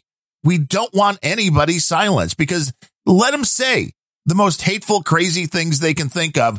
And then you point at them and go, look at this idiot. And you say why they're wrong in the way they're thinking. In the troll room, Darth Radar is he's dropped a link to Good Space Guy. He a fan? Who apparently has his own Wikipedia page. I didn't realize that. That is advertising is working. It is working, although he says, and I don't have any facts to back this up, so I'll just use opinion as always. But he says Good Space Guy is a nut, not a businessman. And I'm just saying those are not necessarily mutually exclusive options. Yes, according to the Breitbart article, the bill also includes extensive measures aimed at constraining tech companies' ability to covertly prioritize content, including a definition of shadow banning. Again, how are you going to do this? Right. How are you going to make sure they're not covertly prioritizing content? Because they could tell you, no, you know what? It just seems that everybody that thinks like Republicans, man, really bad at SEO. Yeah. I mean, the argument would be, well, obviously you have to add transparency, but it's that's not the secret workable. Sauce. And you're asking someone to give up what they consider to be trade secrets, but they're going to argue it's trade secrets regardless. But if you want to enforce something like this, you pretty much have to add transparency. The problem is that the way that anyone's going to implement it is they'll be like, well, we can't tell everybody, so we'll just tell this one regulatory body. We'll just create a new regulator who regulates everybody in my industry, and then we'll tell them what we do, which is absolutely great because the next step is, of course, strong lobbying. And now you get your friend on the board, and suddenly the regulatory agency is working for you and working for the purpose of keeping your competitors down rather than trying to prevent you from doing anything bad. And that's how regulatory capture works. And it's why creating regulatory bodies is really infeasible. And if you really want to enforce this, then what you really have to do is make it so that all moderation logs are a matter of public record so that anybody can go, not just specific selected people. It would be nice, but without that kind of transparency, this again is just going to be a game of whack-a-mole where anybody can go, hey, Google's not giving my page the right ranking. You don't know. I mean, what you got there is a total argument for a much more open form of social network, for example, like Mastodon, or, where not only do you can, when people can shop around for who their admins and moderators are, which is what the federated decentralized system is, but also, maybe not so much Mastodon, but when moderation logs are made public, then you can at least you can hold accountable the people doing the moderation. And then, shadow banning in general might just need to go away. I don't know. Now, okay, what is your guess? I'm sure most people have seen this. And again, it wasn't even on my list of stories, oddly enough, because it's very tech. But it was just from a comment that within, allegedly, the next 2 to 3 months, Donald Trump is unveiling a brand new social media site that he will own. And obviously I've heard this one before. Trust the plan. So this is coming. I have no doubt that this is coming, but it's like, it's going to kind of be a mix. And Trump was going to be inaugurated on March 4th too. Yeah, but that's bullshit. That's bullshit. So, I mean, that's not the same thing. This is a business opportunity, which for him makes perfect sense. The question is a couple for me. One, is it going to be federated, or is it going to be another one of these closed down systems? I can see him maybe being smart enough to know that Trumper, or whatever they're going to call this thing, should be federated in order to allow the most people to be able to access it. Although we know the concept for a lot of these yahoos are, if you open this up to everybody, then why should they sign up for your site? And then they're not really your user.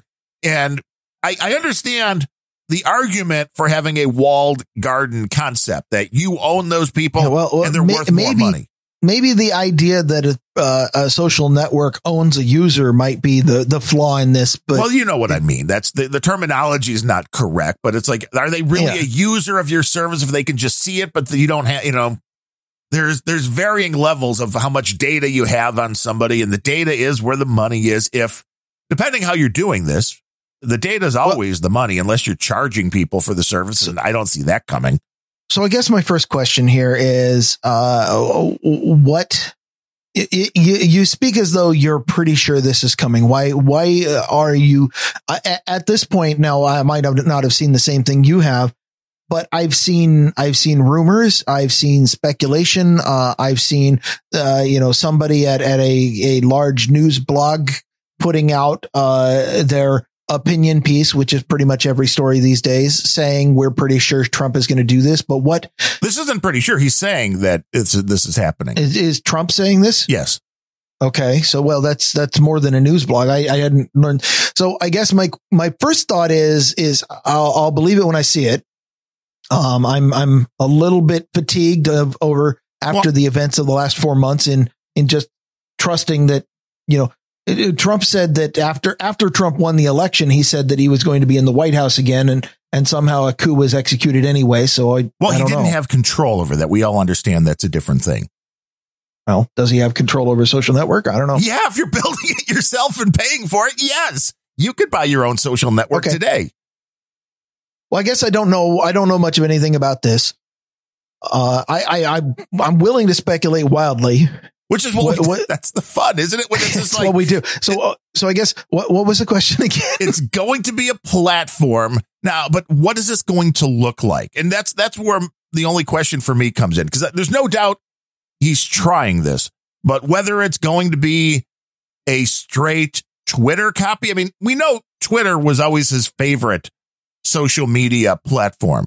Now, for all I know, he's going to create an instance of Mastodon, which is very easy to do, would be a lot cheaper than a lot of other things. You wouldn't even have to spend $50 million on a website. No, well, you could if you really, really wanted to. Or no, what was it? The Obama healthcare.gov, I think they said was $2 billion or something. Yeah. Multiple billions for that. So, I mean, I think he wants to keep it under that.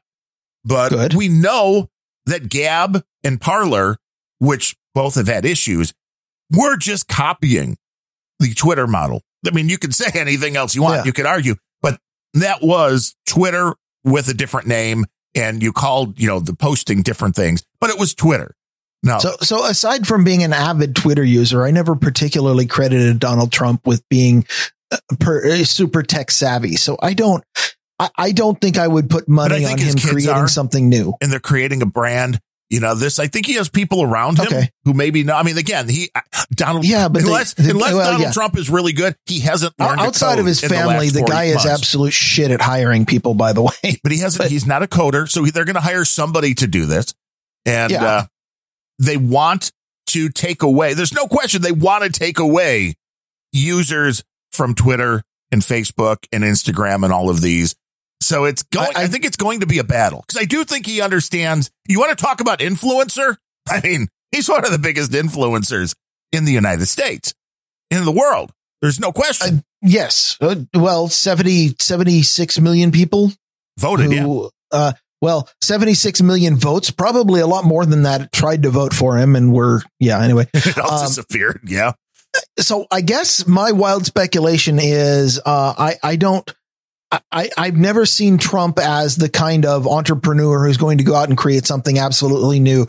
Twitter is what he knows, and he's going to create something that functions roughly the same way because it's what he knows. It's what he's gone with. And I think that that's probably what it's going to look like. And what that means is you're going to see a clone of Parler or of Gab or of Mastodon instance or something like that.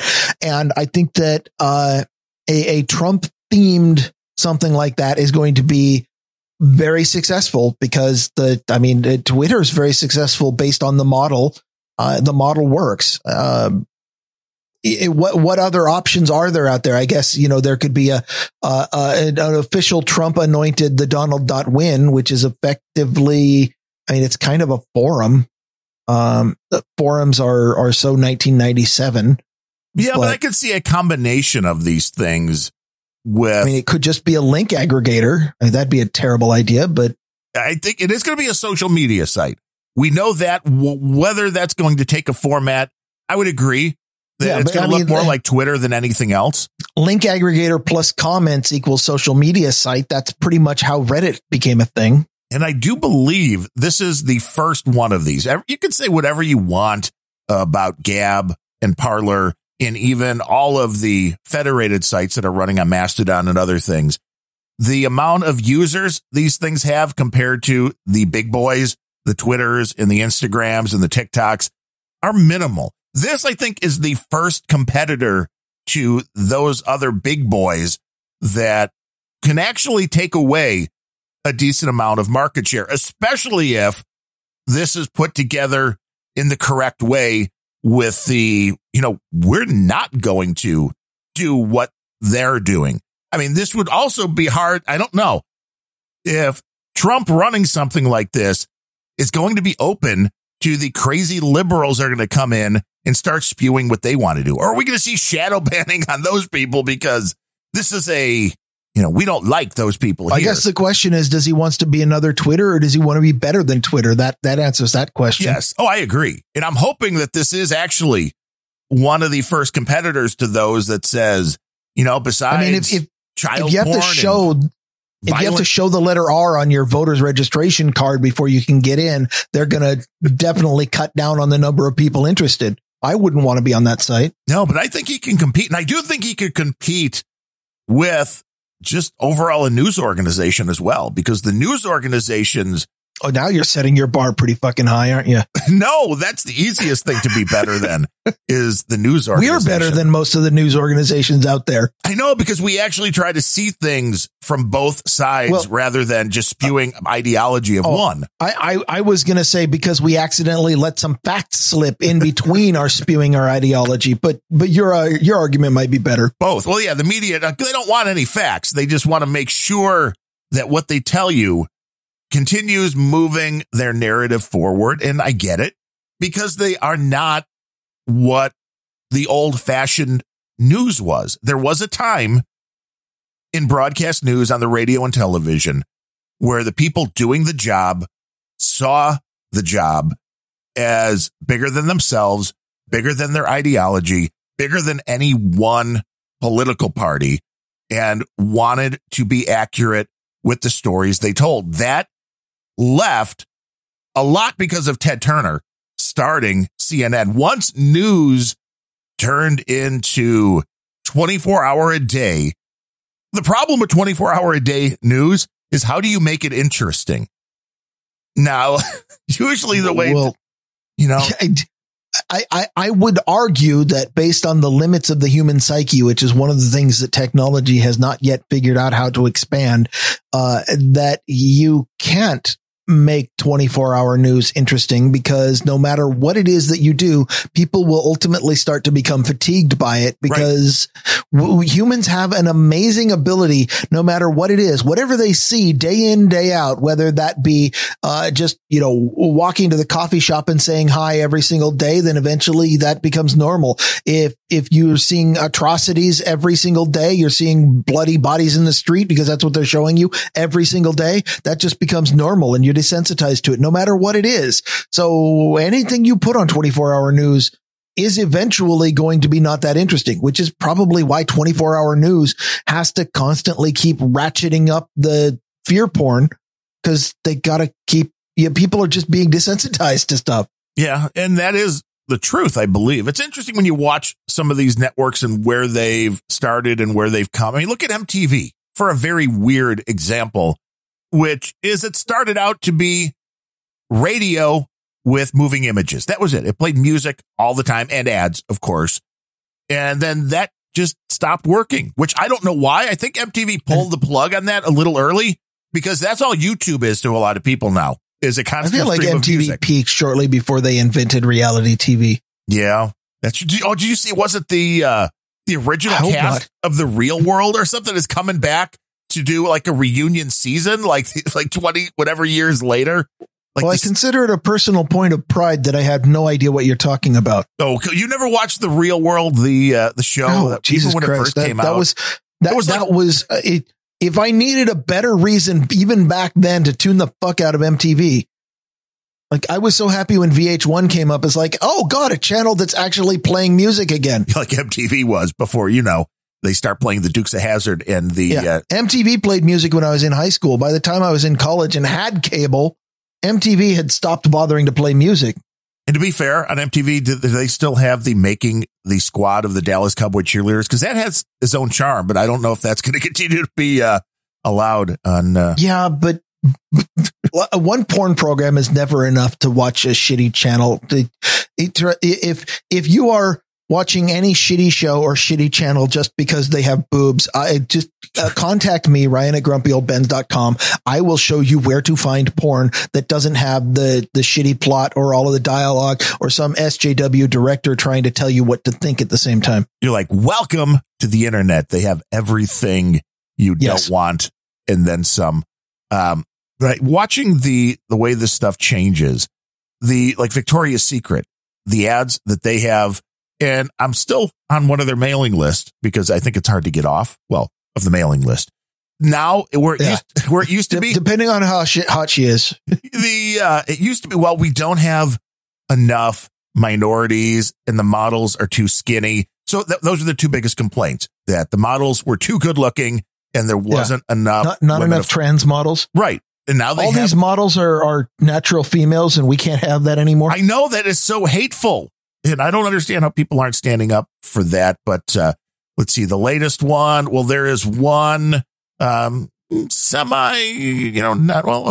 one black model who's fairly cute, but then there's a white model that is extremely overweight. The one the other day, I think there were 9 black models and 2 white. It's like, okay, I understand you wanted to start leveling, that you were not using enough women of color, but going totally to a majority women of color, you're changing your brand for what?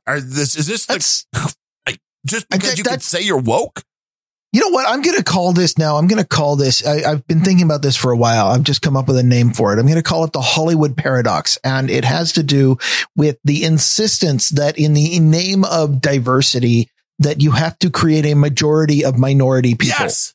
That's it. And the reason it's a paradox is because think about what I just said, a majority of minorities. Yes. So then what happens to this when because we know that the overall population of us white folk are going down.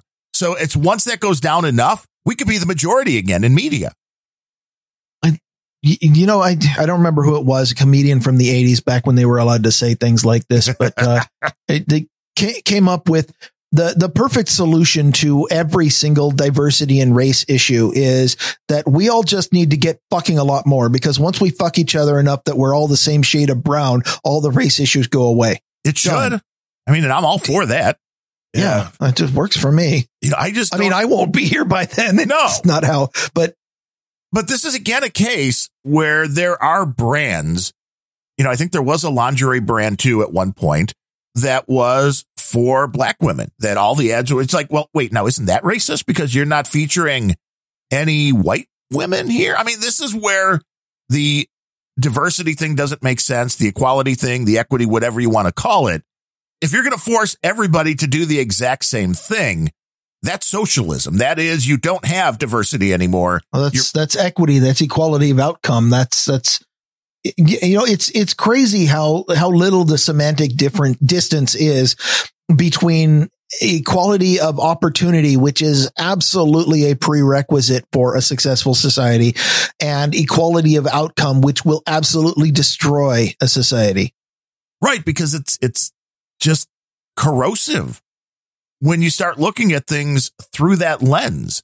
And I know we have people of all colors that listen to Grumpy Old Bens, and we appreciate that. Now, for anybody out there, if we're getting something totally wrong, feel free to let me know. But I get why there are programs, that have black hosts that black people will listen to more than they listen to Grumpy Old Bens. That's fine. You find something with people that you have something in common. Now, that could be anything from an ethnic background, what kind of food you like, what kind of, interests you have. I mean, there's a whole crowd of people out there that are around Lego bricks. So, I mean, it could be anything. But I mean, honestly, what do you have in common with the hyper pretty Hollywood types? Not enough, I guess. I mean, okay, they, culture, you don't speak like them. You certainly don't make the kind of money they make. On a scale of 1 to 10, the average person is, say, a 5, and a particularly hot woman in your small hometown might be a 7. And every single one of the people in Hollywood on a lot of the new shows, this is actually a complaint. I've walked away from several TV shows because the actresses are too good looking. You stopped watching. Well, because I know they're never going to get naked and they're never going to get with me. And so they're just teasing. And yes, that is a problem. Well, here's the problem is there'll be a show, and it's of course a show with, early 20 somethings doing something. It doesn't even matter, but every one of the women is a 9 or a 10. And every one of the guys has got the chiseled body and the strong jawline and the same crew cut hair. And wait, you don't feature those? I believe it or not all of my lines are as chiseled as I want them to be. Some of them are Bezier, but, the problem that I have, and I actually can't watch these shows, is because I look at them and I'm like, okay, so which character is that? Oh, it's this one is a scene featuring the hyper pretty blonde and the taller of the hyper pretty brunettes.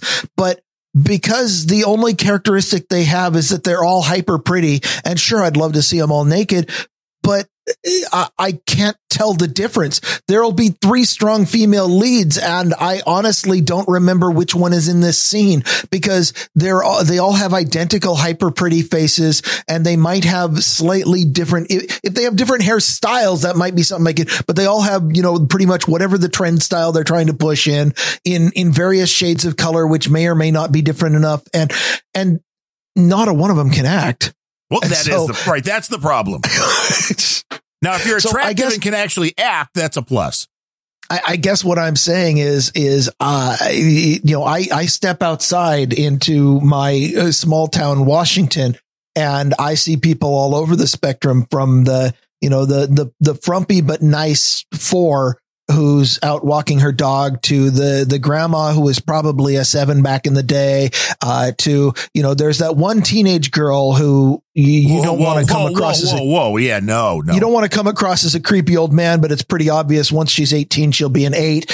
And you get people of all types, and those are what I consider real humans. And then you look at Hollywood, every freaking one of them is a 9 and a 10. And you're like, these are not human.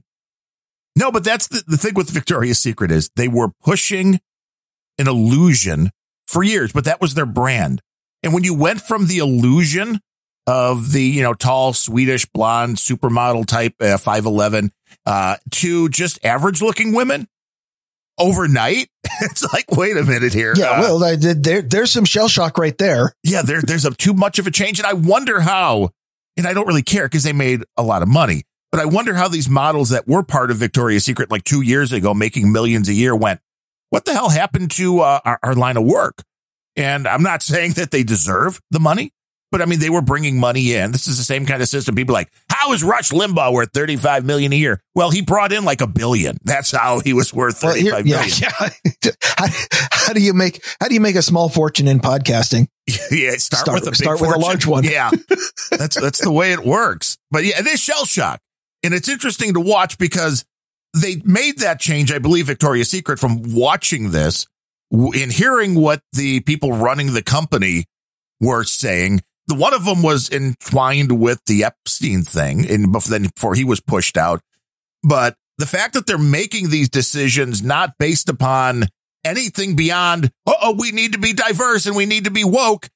I want to know what this does to the people that you're pushing out. There's always, like, we go right back to what we started talking about, that nobody looks at what happens to the field of grass if we get rid of all the cows. We never go that extra step and figure out what the overall repercussions of all of these changes are going to be.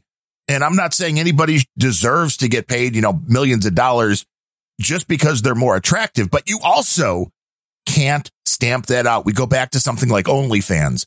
I'm guessing that the more attractive females are making more money. And there are some females that aren't really attractive at all that have sites. And don't worry, nothing. OnlyFans is making plans on figuring out how to introduce equity into that, because that, of course, is unfair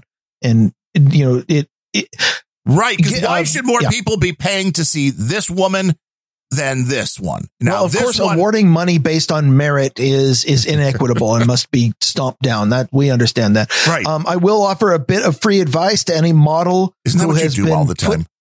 Yeah, I do. In fact, I should be charging for this. Really? Yes. We'll be putting out some NFTs later for the Sir Primrose's advice. Yeah, 10 Bitcoin. Is it you? Okay, it has to be a photo of you in a robe holding a cat. That NFT would probably sell. It might. It has as much chance as Corn Pop. That's maybe, I think, more. If you're a model who looks too good and has been put out of business and out of work by Victoria's Secret or somewhere else, who suddenly think, oh, you're too pretty, then here's the easy way to fix that. Start taking hormones, change gender immediately. You will get right back into work. Now, I mean, isn't that sad, though? Too pretty to be a model because you just don't fit in with everybody else. So now this whole concept that diversity is good. No, that's not what they're teaching anybody. They're teaching us that everybody should be the same, but it's not everybody's going to look like Adriana Lima. It's everybody's going to look like Adriana Lima's overweight cousin with a hunchback. What you're missing is that is diversity. Diversity is when everyone is exactly the same. No, it's not. Welcome to the world of doublespeak. That's not diversity. I mean, it's what they're considering, I guess, that, the outcome has to be the same. So how dare somebody get paid more for a modeling gig, just because they have all their fingers and toes? That's just horrible. And then everybody should be able to get the same amount. Now you're being racist. Fingers and toes are racist? You're probably not wrong. Fingers and toes are racist. You're probably not wrong. I don't know how the case would be made, but the case would certainly be made. Well, yeah, I mean, Victoria's Secret, they had the trans model. The Playboy went with a trans model. It's like, but why are you putting all these things into the same box? I mean, if diversity is good, again, I can go to the store. I mean, not during COVID. That's crazy. But I could go to the store and buy chocolate ice cream, vanilla ice cream, strawberry ice cream. There's different things to choose from. And when you show up at the store, still racist, and all you have is ice cream, that's all it is. There's no flavor. It's just ice cream. That's all you get. That's all we offer. That's diversity. That's the world. Yeah. We're moving into. Welcome to the new world order. That's the world. I don't like that world. Well, yeah, but you know what? You're going to be longing for that world when we don't have ice cream, because the only thing that anybody gets is their share of bread and potatoes. And on Saturdays, the government is magnanimous and gives you a pat of butter.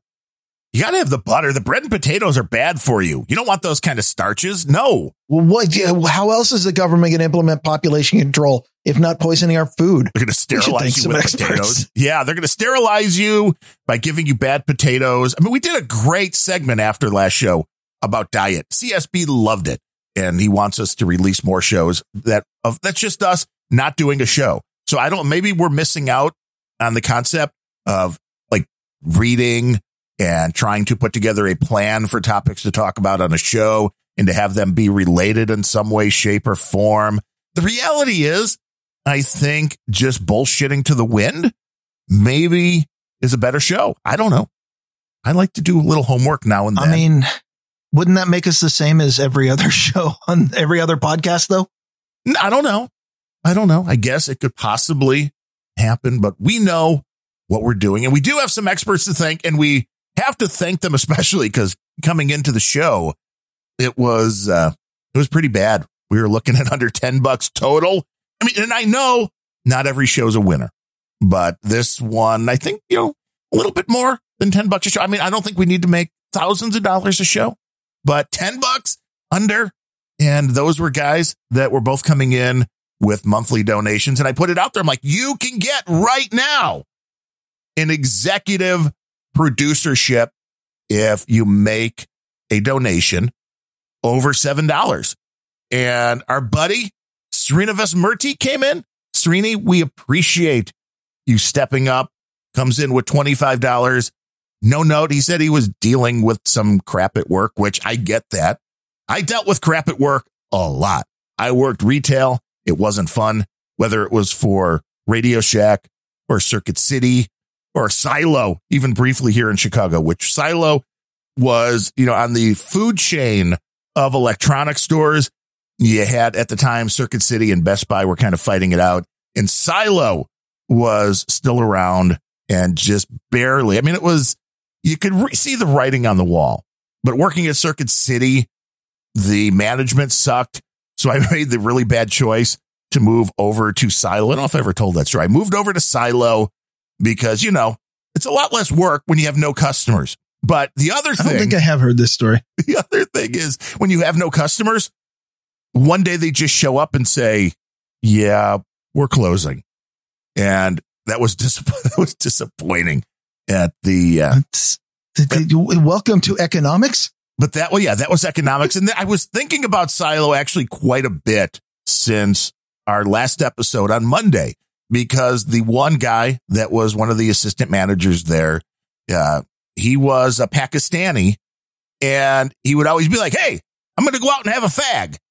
And we talked about the cold opener. I think that was one of the best cold openers we've had in a long time. That was a great cold opener. In fact, nobody in the No Agenda troll room, when we played yesterday after No Agenda, and nobody in the No Agenda troll room was listening to the first 15 minutes of the show, because whatever we talked about there did not generate as much conversation in the troll room as your cold opener. See, that's why we knew that had to be pulled out. And it's the fallacy that any of these social media sites can censor people based upon language when you have the same language having words meaning vastly different things depending where you are in a country, or in this case between the UK and the United States. So, I mean, he was the last guy I really remember using that term, because he was born in Pakistan. So it was just a word he used all the time and didn't think anything of it. So, good times. And working retail, this is, as I said, for Srini, would work and customers and people you have to deal with, never fun. Being a podcaster is great, but then again, it doesn't pay that well. But I don't have to worry about customers. All I can say is that I'm very happy that you're the one who decided to try to pronounce that. Yeah, I've tried in the past, and he keeps saying he's going to record something of him actually saying his name for me. But I think there's a certain amount of people that like us to struggle when it comes to. When I think we stumbled onto the formula that John and Adam on No Agenda have known for a long time, but of course they're smart enough not to say it on their show, which is that if you keep mispronouncing someone's name, they'll constantly send in more money trying to correct you. Right, like Cold Acid. No, it's Char Abarak from Cortese. Yes. No. Okay. Yes. When Cold Acid it's Cortese. Actually, no. John says Cortese. Cold Acid is always Cortis or Court Ice. Tomato. It's all the same. But we appreciate the $25. So that is an executive producership for Srini, and we appreciate that. Also coming in with $20, our buddy NetNed. He's an expert, as is Srini, and he has a note for us which says, "Go eat a bag of dicks of love." That's some tasty burgers. Well, that's true. You have a little drive-in joint there. We have, it's not that little. There's, I want to say 5 or 6 locations in the greater Seattle area, which is Dick's Drive-In, which is the old style drive-in. The whole building is, just the kitchen surrounded by glass with the sloped roof and the windows that you come up to, and you don't pay 15 cents for a burger anymore. It's more like, $2.50, but it's still a lot cheaper than one of the standard fast food places. And you walk away and you end up with your food in a little paper bag that says Dick's on the front. But now, do they use this in their marketing at all? Are they the tongue-in-cheek type that are like, hey, come on in and grab a bag of Dick's? Because I have not seen that message in any of their official marketing. The unofficial marketing being word of mouth. Absolutely. It's a thing. Right. Because like White Castles, it's like buy them by the sack. And Dick's could really get away with that. Put a few dicks in your sack, or sack up some dicks. There would be a lot of things they could do. We should get with them. You can't beat Dick's meat, says NetNed, who sent me a little message in the troll room, which we do the shows live, noagendastream.com. And he's like, oh, boy, I forgot to put NetNed in my donation. See, everybody's always worried we're going to put their real name out there on the show because nobody wants to be associated with this particular program. And I get it. People have no sense of humor today.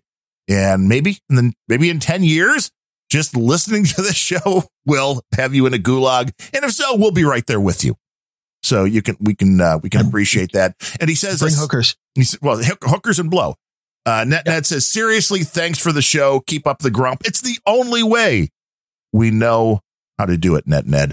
And then coming in, who would have had an executive producership at the low price of $6.33, a monthly donation from Cameron White, and playing us out, if you will, Sir John Fletcher of the Hog Story Fletchers with his $3.50 monthly donation. And we appreciate it, because if everybody would do that, everybody listening right now, if you went over to your bank and set it up to send out a check for $3.50 every month, or you went to PayPal to do that, we would be in really good shape here on Grumpy Old Ben. And come on, aren't we worth half a cup of foofy coffee to you? You would think. The coffee, you're just going to pee right out anyway. The stuff we give you stays in your brain. Except for the high fructose corn syrup from all of that, which definitely stays with you. Oh, well, yeah, you don't want high fructose corn syrup. It's a weird thing. That was a big part of our diet talk after the last show was I've been off and I haven't been fully into the keto thing, because every now and then we'll order a pizza. And even though it's ultra thin crust, I'm sure it's enough carbs in that, but have overall been avoiding any sugar and as much of the carbs as I can. And you just feel better after that initial reaction of your body, kind of like, ooh, this something different's going on. But once you kind of fight through that after a couple of days, it's like, oh, wait a minute. And I think that was my point on we've had more. There were more than one, but by which I mean 2 people who wanted our post show conversation from the last show to be released as a bonus show. And I think the food talk was a big part of it. My point during the food talk was, I don't attach a label to the diet that I'm on. What I started doing, and it's the easiest concept in the world to do. It's not always easy to execute, but just pay attention to how you feel after you eat something. And I don't mean like right away, because, right away you eat a chocolate bar, you're like, ooh, mouth orgasm because, chocolate. But if you eat that chocolate bar and then 2 hours later, you're like a little, upset stomach. And then 2 hours after that, you're really fatigued. And then 2 hours after that, you can't leave the toilet. Then maybe that chocolate bar wasn't the best thing for you. And that was the real trick with me. And when I started paying attention to my meal, I'm apparently lactose intolerant, because when I drink a big glass of milk, then a few hours later, bad things happen. Okay. So we don't drink milk. When I eat, when I'm at work and I eat at the baked potato bar, then my 3 o'clock meeting, I can't keep my eyes open. Okay. Well, that's a data point. Pay attention to what your body is telling you. Your body is telling you what's working and what's not working for you. It's just so many of us have so many signals going into our brain that we stopped paying attention to things like that. Well, yeah, and you're eating so much processed food that when my parents were growing up, their parents made chicken, potato. This was one ingredient food. You bought vegetables, you cooked them. You bought the meat, your protein, you cooked it. You bought the potato, whatever. It wasn't from a can with 8,000 chemicals in it to have a preservative. You didn't deal with all of these same things with, the diet sodas, which have chemicals in them, which are even worse for you than sugar, and all of this stuff that we just take for granted now. Because my mom's been going through the chemo. She had the colon cancer and she's over 80 years old. She's like, it seems like, there's a lot of young people going through this, and it seems like cancer is just way more prevalent now. I wonder why that is. And I'm like, the food. There's no question. It's the food people are eating in this generation. I don't know about cancer, but that certainly sounds plausible. I think that the other quote unquote epidemic that we've been suffering for more than a generation now is directly attributable to our processed food, is obesity. Oh yeah. How many people in the 70s were obese in America? And what percentage? 5%. And nowadays, like, you walk through a local airport and you're like, they need an extra concourse for some of these people. And it's not just a couple, right? It's 60% of them. And it's not because people are sitting around eating all the time. I can tell you from personal experience, it's not. No. But if the only thing you eat is grease-filled burger and fries from McDonald's with extra high fructose corn syrup in the ketchup, and then wash it all down with a Coke that's more pure sugar and high fructose corn syrup, and then to throw a couple carcinogens on it, our diets are terrible. Yeah, it takes you right down that rabbit hole, and trying to find healthy food, good luck with that today. If you want, I just want a healthy snack, what can I have that I can just munch on something? I don't even care if it really tastes that good. It's just I'm a little hungry. I want something. Almost anything you buy is bad for you. And there's nothing people can point to and be like, hey, here's the health food. It's like, even the stuff that's being pushed as health food, you read the chemicals and it's like, well, do we really need the food coloring and the dyes and all this in here? But I digress. We could probably do a whole episode on another useful piece of advice that it didn't work so well this last year because everybody was retrained to be afraid of themselves. And I hope that this changes. But in years past, we've always spent every single weekend. We'll spend an hour or two at the local farmers market. Right. That is where you're going to be able to find some really wholesome stuff. Now, the problem is that around here, for some reason, farmers markets are treated as artisanal. And what that means is that the price is twice what it should be. Well, yes. Small batch. The way that you're supposed to be able, and maybe the problem is that, not enough people, so you're not getting any volume. But the way a farmer's market was supposed to be, the way it was back in the past, was you get cheaper food direct from the farmers because you cut out the middleman. But now it seems like getting food direct from the farmers makes it cost 3 times as much. But cost aside, first of all, you should never let the cost of your food determine what your diet is going to be like. That is a route to an early grave. It is, even if you have to skimp on toilet paper. I mean, we've all heard that. Maybe it is, but even if you have to skimp on toilet paper, go find an excuse to spend money on the better food. If you do, you won't need as much toilet paper. Wow, that's wise. We want to thank everybody, though, for supporting Grumpy Old Bens, John Fletcher, Cameron White, Ned, Srinavis, Mertzi. And if you want to take part in this value for value model, this conversation is obviously worth some value to you because you're listening to it. Either that or you're a masochist. Either way, if you're a masochist, then this should really be worth a lot to you. Go to grumpyoldbens.com, click the donate button, use the QR code or the mailing address and get your value for value on. I do want to say on No Agenda Social, which is a Mastodon instance, QT Puff is listening and said, Grumpy Old Ben's True Confessions. I'm still on the Victoria's Secret mailing list, which is what I said. And yeah, that's true. And I've always thought Victoria's Secret got this totally wrong because they do send out email advertisements like twice a day at minimum. So they're doing a lot of this. Wow. I'd get off that. Yeah. But it was always interesting to watch from a marketing standpoint. I know people are like, that's just like I read Playboy for the articles. But what I never understood was I was always buying stuff from Victoria's Secret before they went woke for my wife.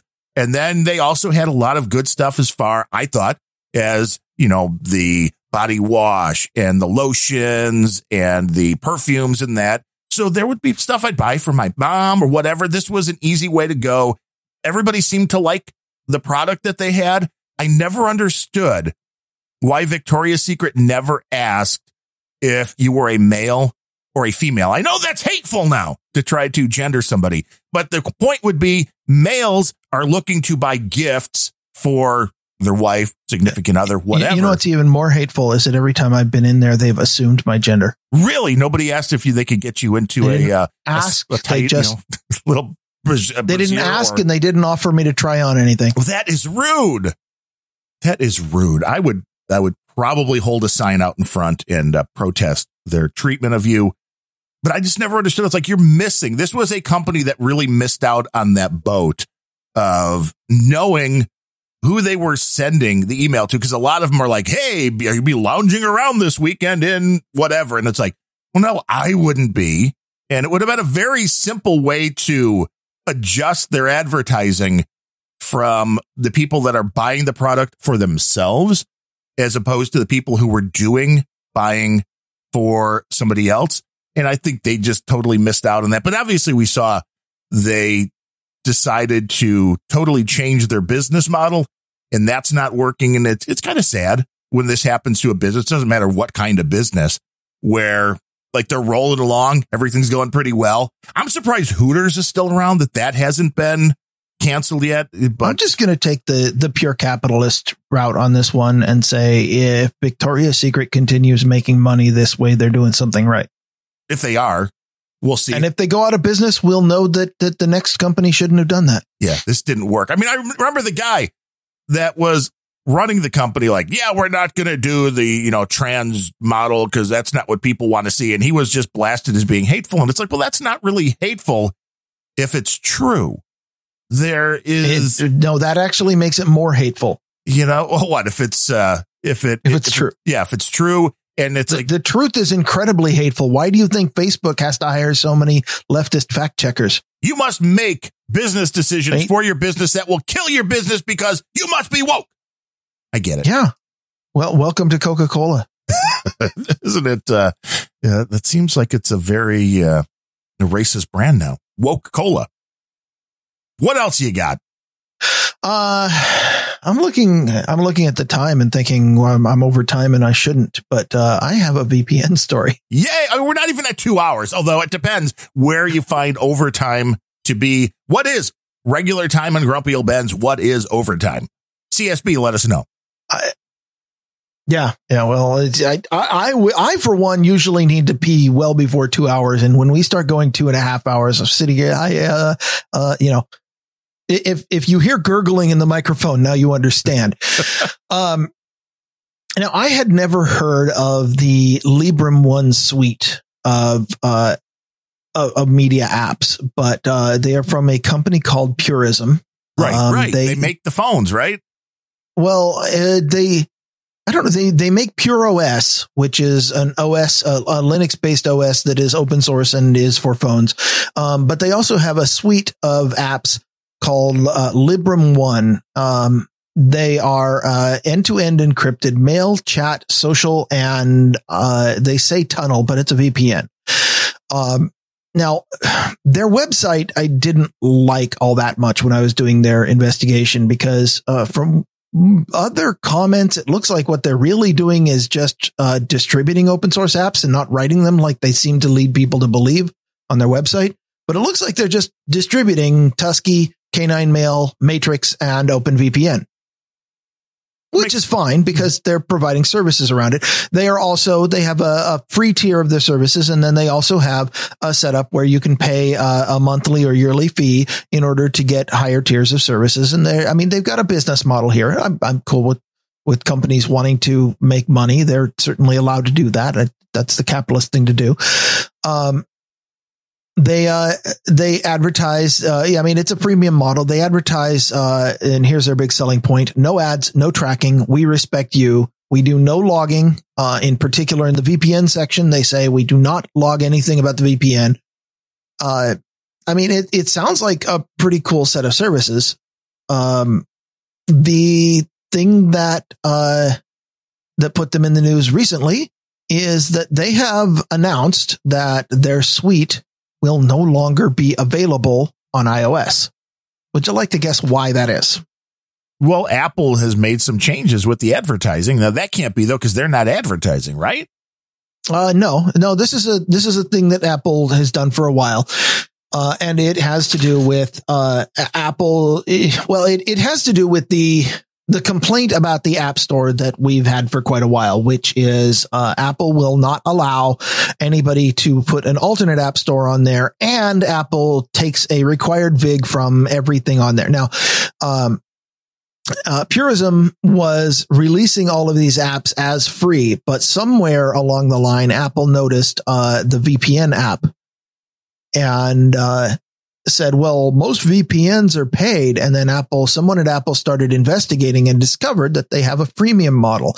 So the requirement was, Purism was trying to update their app for what it, send out an update, and Apple would not approve the update because they said, we require that you put in a subscribe capability into your app so that you can subscribe to your premium service from the app. Right. Because they want their percentage. Yeah, exactly. Because once that happens, they can take their 30% VIG. The Librem One suite, really doesn't charge very much. It's like $10 a year, for their second tier. 15, something like that. So, they're not making much money here, and having to give up 30% of that is definitely going to cut into that. And they didn't really want that. So the thing that brought this to my attention was, Purism put out a blog post that said, Apple will not update this. And, we believe that this is coercion and we don't approve of this. And therefore we will not be offering our VPN product on iOS anymore. Seems fair. Now, they do make hardware, Purism. Carolyn Blaney is reminding everybody in the troll room when she was on Grumpy Old Ben's, it was the one product that she brought and said, hey, I want you guys' opinion on this product. It was the Purism Librem 5 phone.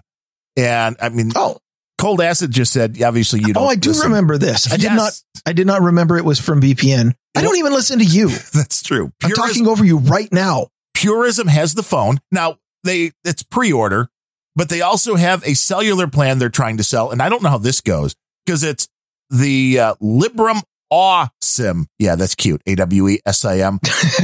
That's a cellular plan that works with the phone. See, now it says the Purism cellular plan that works with the Librem 5. So you're selling the phone.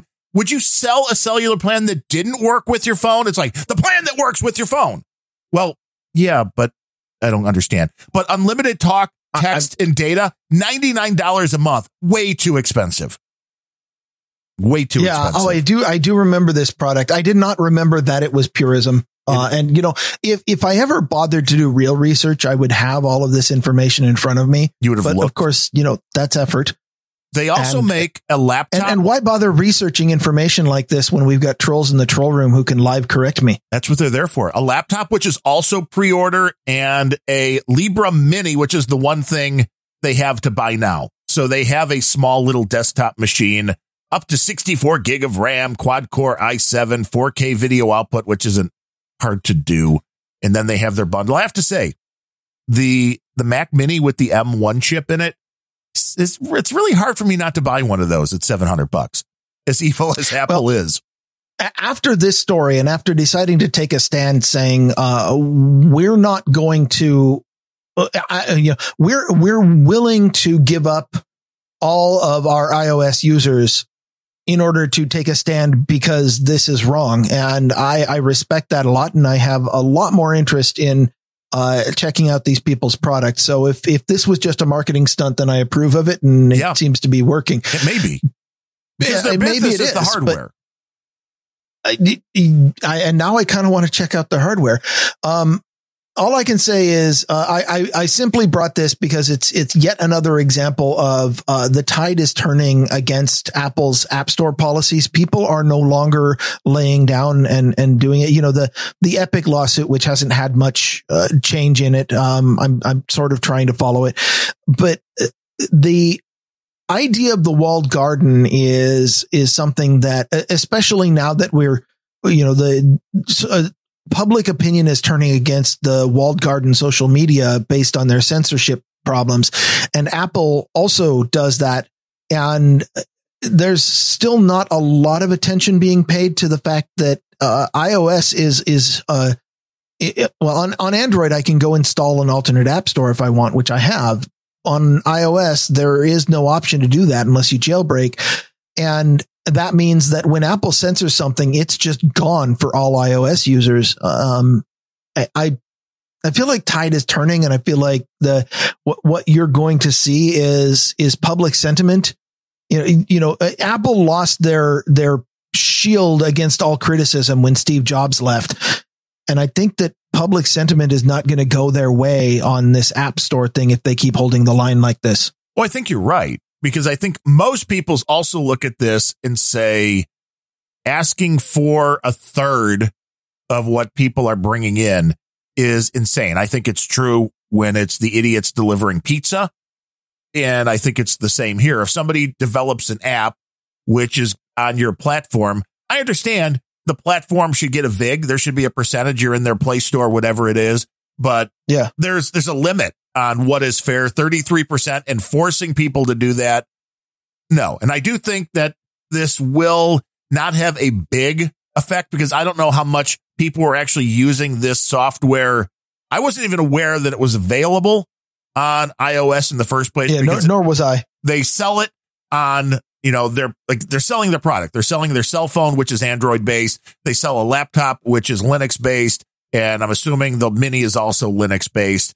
So they're not really in the Apple ecosystem, but I can see where this maybe was a way for them to now they're not at all in the Apple ecosystem. But it's like, I don't think that's hurting them, because I don't really think they were making any money there. This is, again, a company that's making money like Apple, although Apple's now making a lot of money in the software. Originally, Apple was the one, we're making money in the hardware, so we don't have to worry about for instance, charging for our operating system, where those evil people at Microsoft have to, because they're not the ones selling you the hardware. It's a little bit of a different business model. I, too, just installed last night on my phone the F-Droid open source Play Store. And it's not listed in the Google Play Store anymore, if it ever was.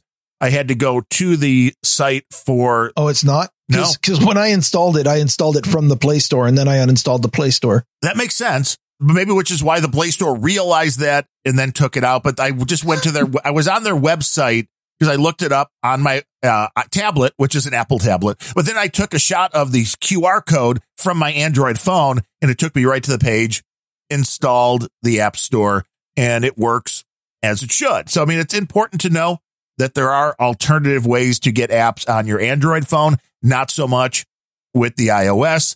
And whether this kind of stuff will have an effect on that. This has been something that people that create software have been fighting with Apple now almost since the birth of the iPhone.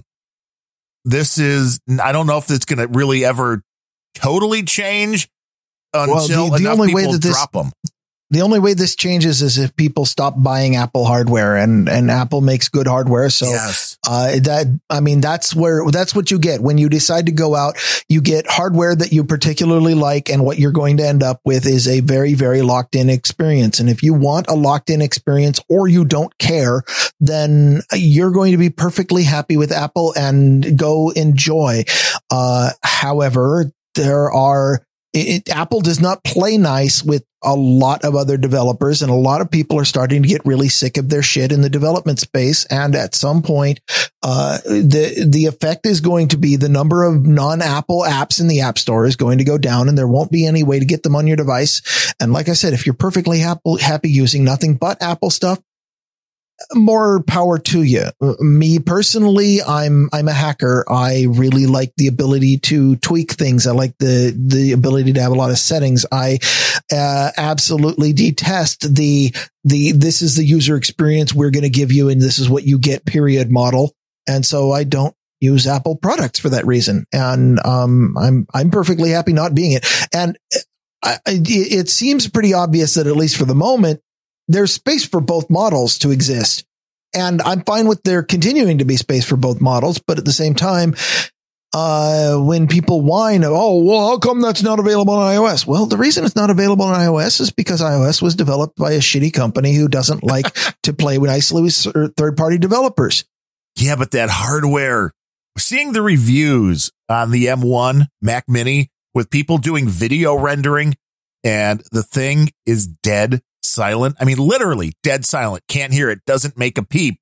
I miss those days where you could record and not do work without having to have a computer fan constantly in the room humming along, screwing up recordings and making all sorts of, noises that you don't want. So it's an interesting thing, because this new M1 chip seems to be really good. And it's one of the only Apple products I've ever seen which didn't seem to have an Apple tax, because a Mac Mini was, if you want to actually put 16 gig of RAM into it, is like $899, which is normally Apple, for something that's doing what these things are doing, would be about twice the price. And I don't know what they're doing with memory management, but people are doing reviews talking about having multiple apps open and doing video rendering and Photoshop and that with the 8 gig of RAM version and not having any problems. So they're doing something right, because Windows machines need a lot more RAM. But these things are interesting just for the fact that they're dead silent.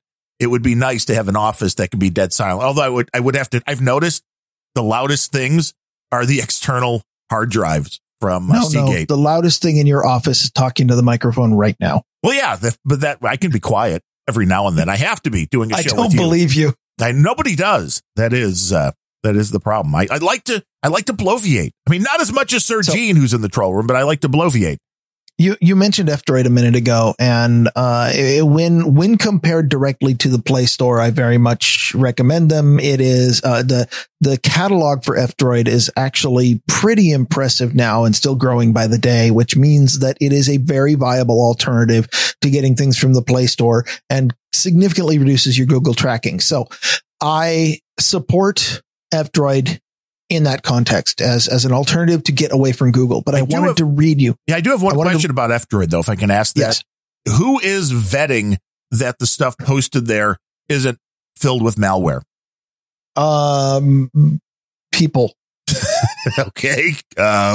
I don't know if that makes me feel better. I mean, I understand. I don't have any names, but I want to read you something. This actually came from July of 2019. Now, we were podcasting at the time, and I believe that I even had a brief rant about a significant event that happened in the Fediverse during that time, which was the Tusky app. And that was when Tusky introduced Gab was talking about joining the Fediverse, and Tusky introduced a feature to specifically ban people, to rickroll people who tried to use Gab from their app. And F-Droid released this blog post that says, to recap the situation, a website joined the Fediverse only a half a month ago that is well known to be a free speech zone, meaning it claims to tolerate all opinions. Well, in theory, this might seem to be a good concept. It has serious consequences, things like racism, sexism, verbal abuse, violent nationalist propaganda, discrimination against gender and sexual minorities, anti-Semitism, and a lot more things become popular on such instances. And then later on in the article, they say F-Droid won't tolerate oppression or harassment against marginalized groups. Because of this, it won't package nor distribute apps that promote any of these things. This includes that it won't distribute an app that promotes the usage of previously mentioned website. During this whole blog post, they won't mention Gab. Wait, so F-Droid was against Gab too? F-Droid is against Gab. Now, F-Droid has not taken any steps to censor.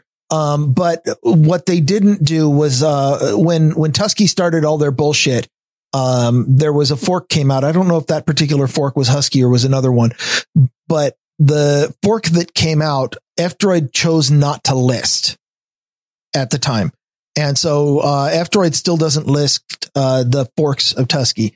And this blog post is not exactly a mission statement. And it certainly is not, indicative of, they have generally been really good about presenting open source alternatives to things. And in the interest of not being screwed over by big corporation, F-Droid is definitely on the side of the small developer and open source. And I appreciate that. But reading stuff like this tells me that they're not the answer. They might not be the end state. No. Yeah. That's I don't understand these stuff. So like I said, if you are on Play Store right now, you owe it to yourself to get off of the Play Store, and F-Droid makes that incredibly easy because they have a very good library that has almost all of the alternative. Now, if you need a very, very specific app because your one social network that you have to be on requires that, it's only in the Play Store. Well, I use Tusky. Or for some reason, it's getting hard to find now because that's gone from the Play Store. Yeah, it's gone now. It's still on F-Droid, but, if you absolutely have to use the app for your bank, and by the way, hint, you probably don't need to download your bank's app for most things because they have a website and a lot of them even have branches you can walk into. Really? That's going away. They might ask you to wear a diaper, though. Well, yeah, but the banks, those are the other ones that are being targeted by this concept of a digital currency for your money. F-Droid probably doesn't have your bank's app. It probably doesn't have the app for that one social media site you absolutely are addicted to. So in that case, well, I can't help you. But if you are just looking for a browser, an email client, a VPN, maybe a firewall, a couple of stupid little games. Don't use any free VPNs. No. F-Droid is a pretty damn good alternative, and it gets you away from Google. It's a great first step. Is it the last step? No, I don't think so. And I'm currently out there looking for alternatives because reading stuff like this really kind of freaks me out. Well, yeah, when the solution is echoing the same problem that the other people have. Yeah, that's not good. Yeah. Yes. Yeah. Tusky goes out and decides that they want to cancel things based on political reasons, and that's fine. And then Google goes and cancels Tusky based on political reasons, and they're like, "No, foul." Yeah. Oh well. You can't please you can't please any of these people. That's the case. And an answer of what is too long of a show, anything over 40 minutes, CSB says. I believe that, and he assures me that the M1 MacBook or the Mac Mini would be awesome with 16 gig of RAM. I believe him. He's using it.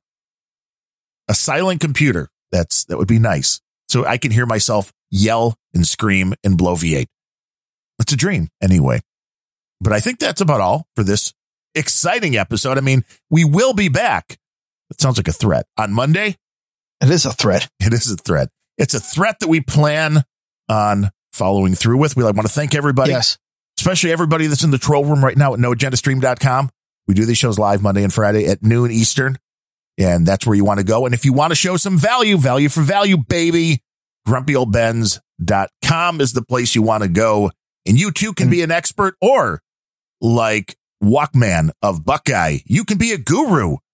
Be like Jay Finley. Oh, I do have one announcement for people who pay attention or care about these sort of things. I just remembered and probably should confirm or at least get with. I am going to be on Sir Seat Sitter's show this Wednesday. Ooh, you are brave. I know. Did you need your list of porn actresses or? No, I was going to bring a list of porn actors and see if he notices the difference. He may. It depends on what point of the show it is. And I may just have to hit up Sir Seat Sitter to get an invite to come in and troll you to the show on this Wednesday. Yeah, to get in and troll along. That's what I did just during a show once when Nick the Rat was on and Tom Starkweather. And then Grimerica was eventually on because it was the next show he was doing, but it ran into the previous show he was doing. But I would believe he would do that. Yeah, this was the only podcast ever that while listening live, I'm like, hey, send me a link. And I know I've got a lot to live up to, but I hope I can be almost as entertaining as the anal sex show that they recently did. You can only hope. I've been on a couple of times and Chris knows what he's doing. And that's my tagline. Sir Primrose, almost as interesting as anal sex. Yeah, not quite though. You just have to keep working it if you want to get to that level, I think. And we should probably edit that right out of the podcast. It should probably just eject from this conversation. We need the button. CSB, can you build us an eject button? Although I need to be able to press it from here as well, which would send Bemrose's Barca Lounger just shooting him up into the ceiling. Yes, work on that. That would be awesome. I'll make the hardware happen. I just need the software. With that said, we will be back on Monday for another fun and exciting episode of Grumpy Old Bens. Until then, I am Darren O'Neill coming to you live from a bunker deep in the heart of Middle America, just outside of Chirac, where, that's all I got, really. And from America's left coast, where we can't even keep our intros under 40 minutes, I'm Ryan Bemrose. That's true.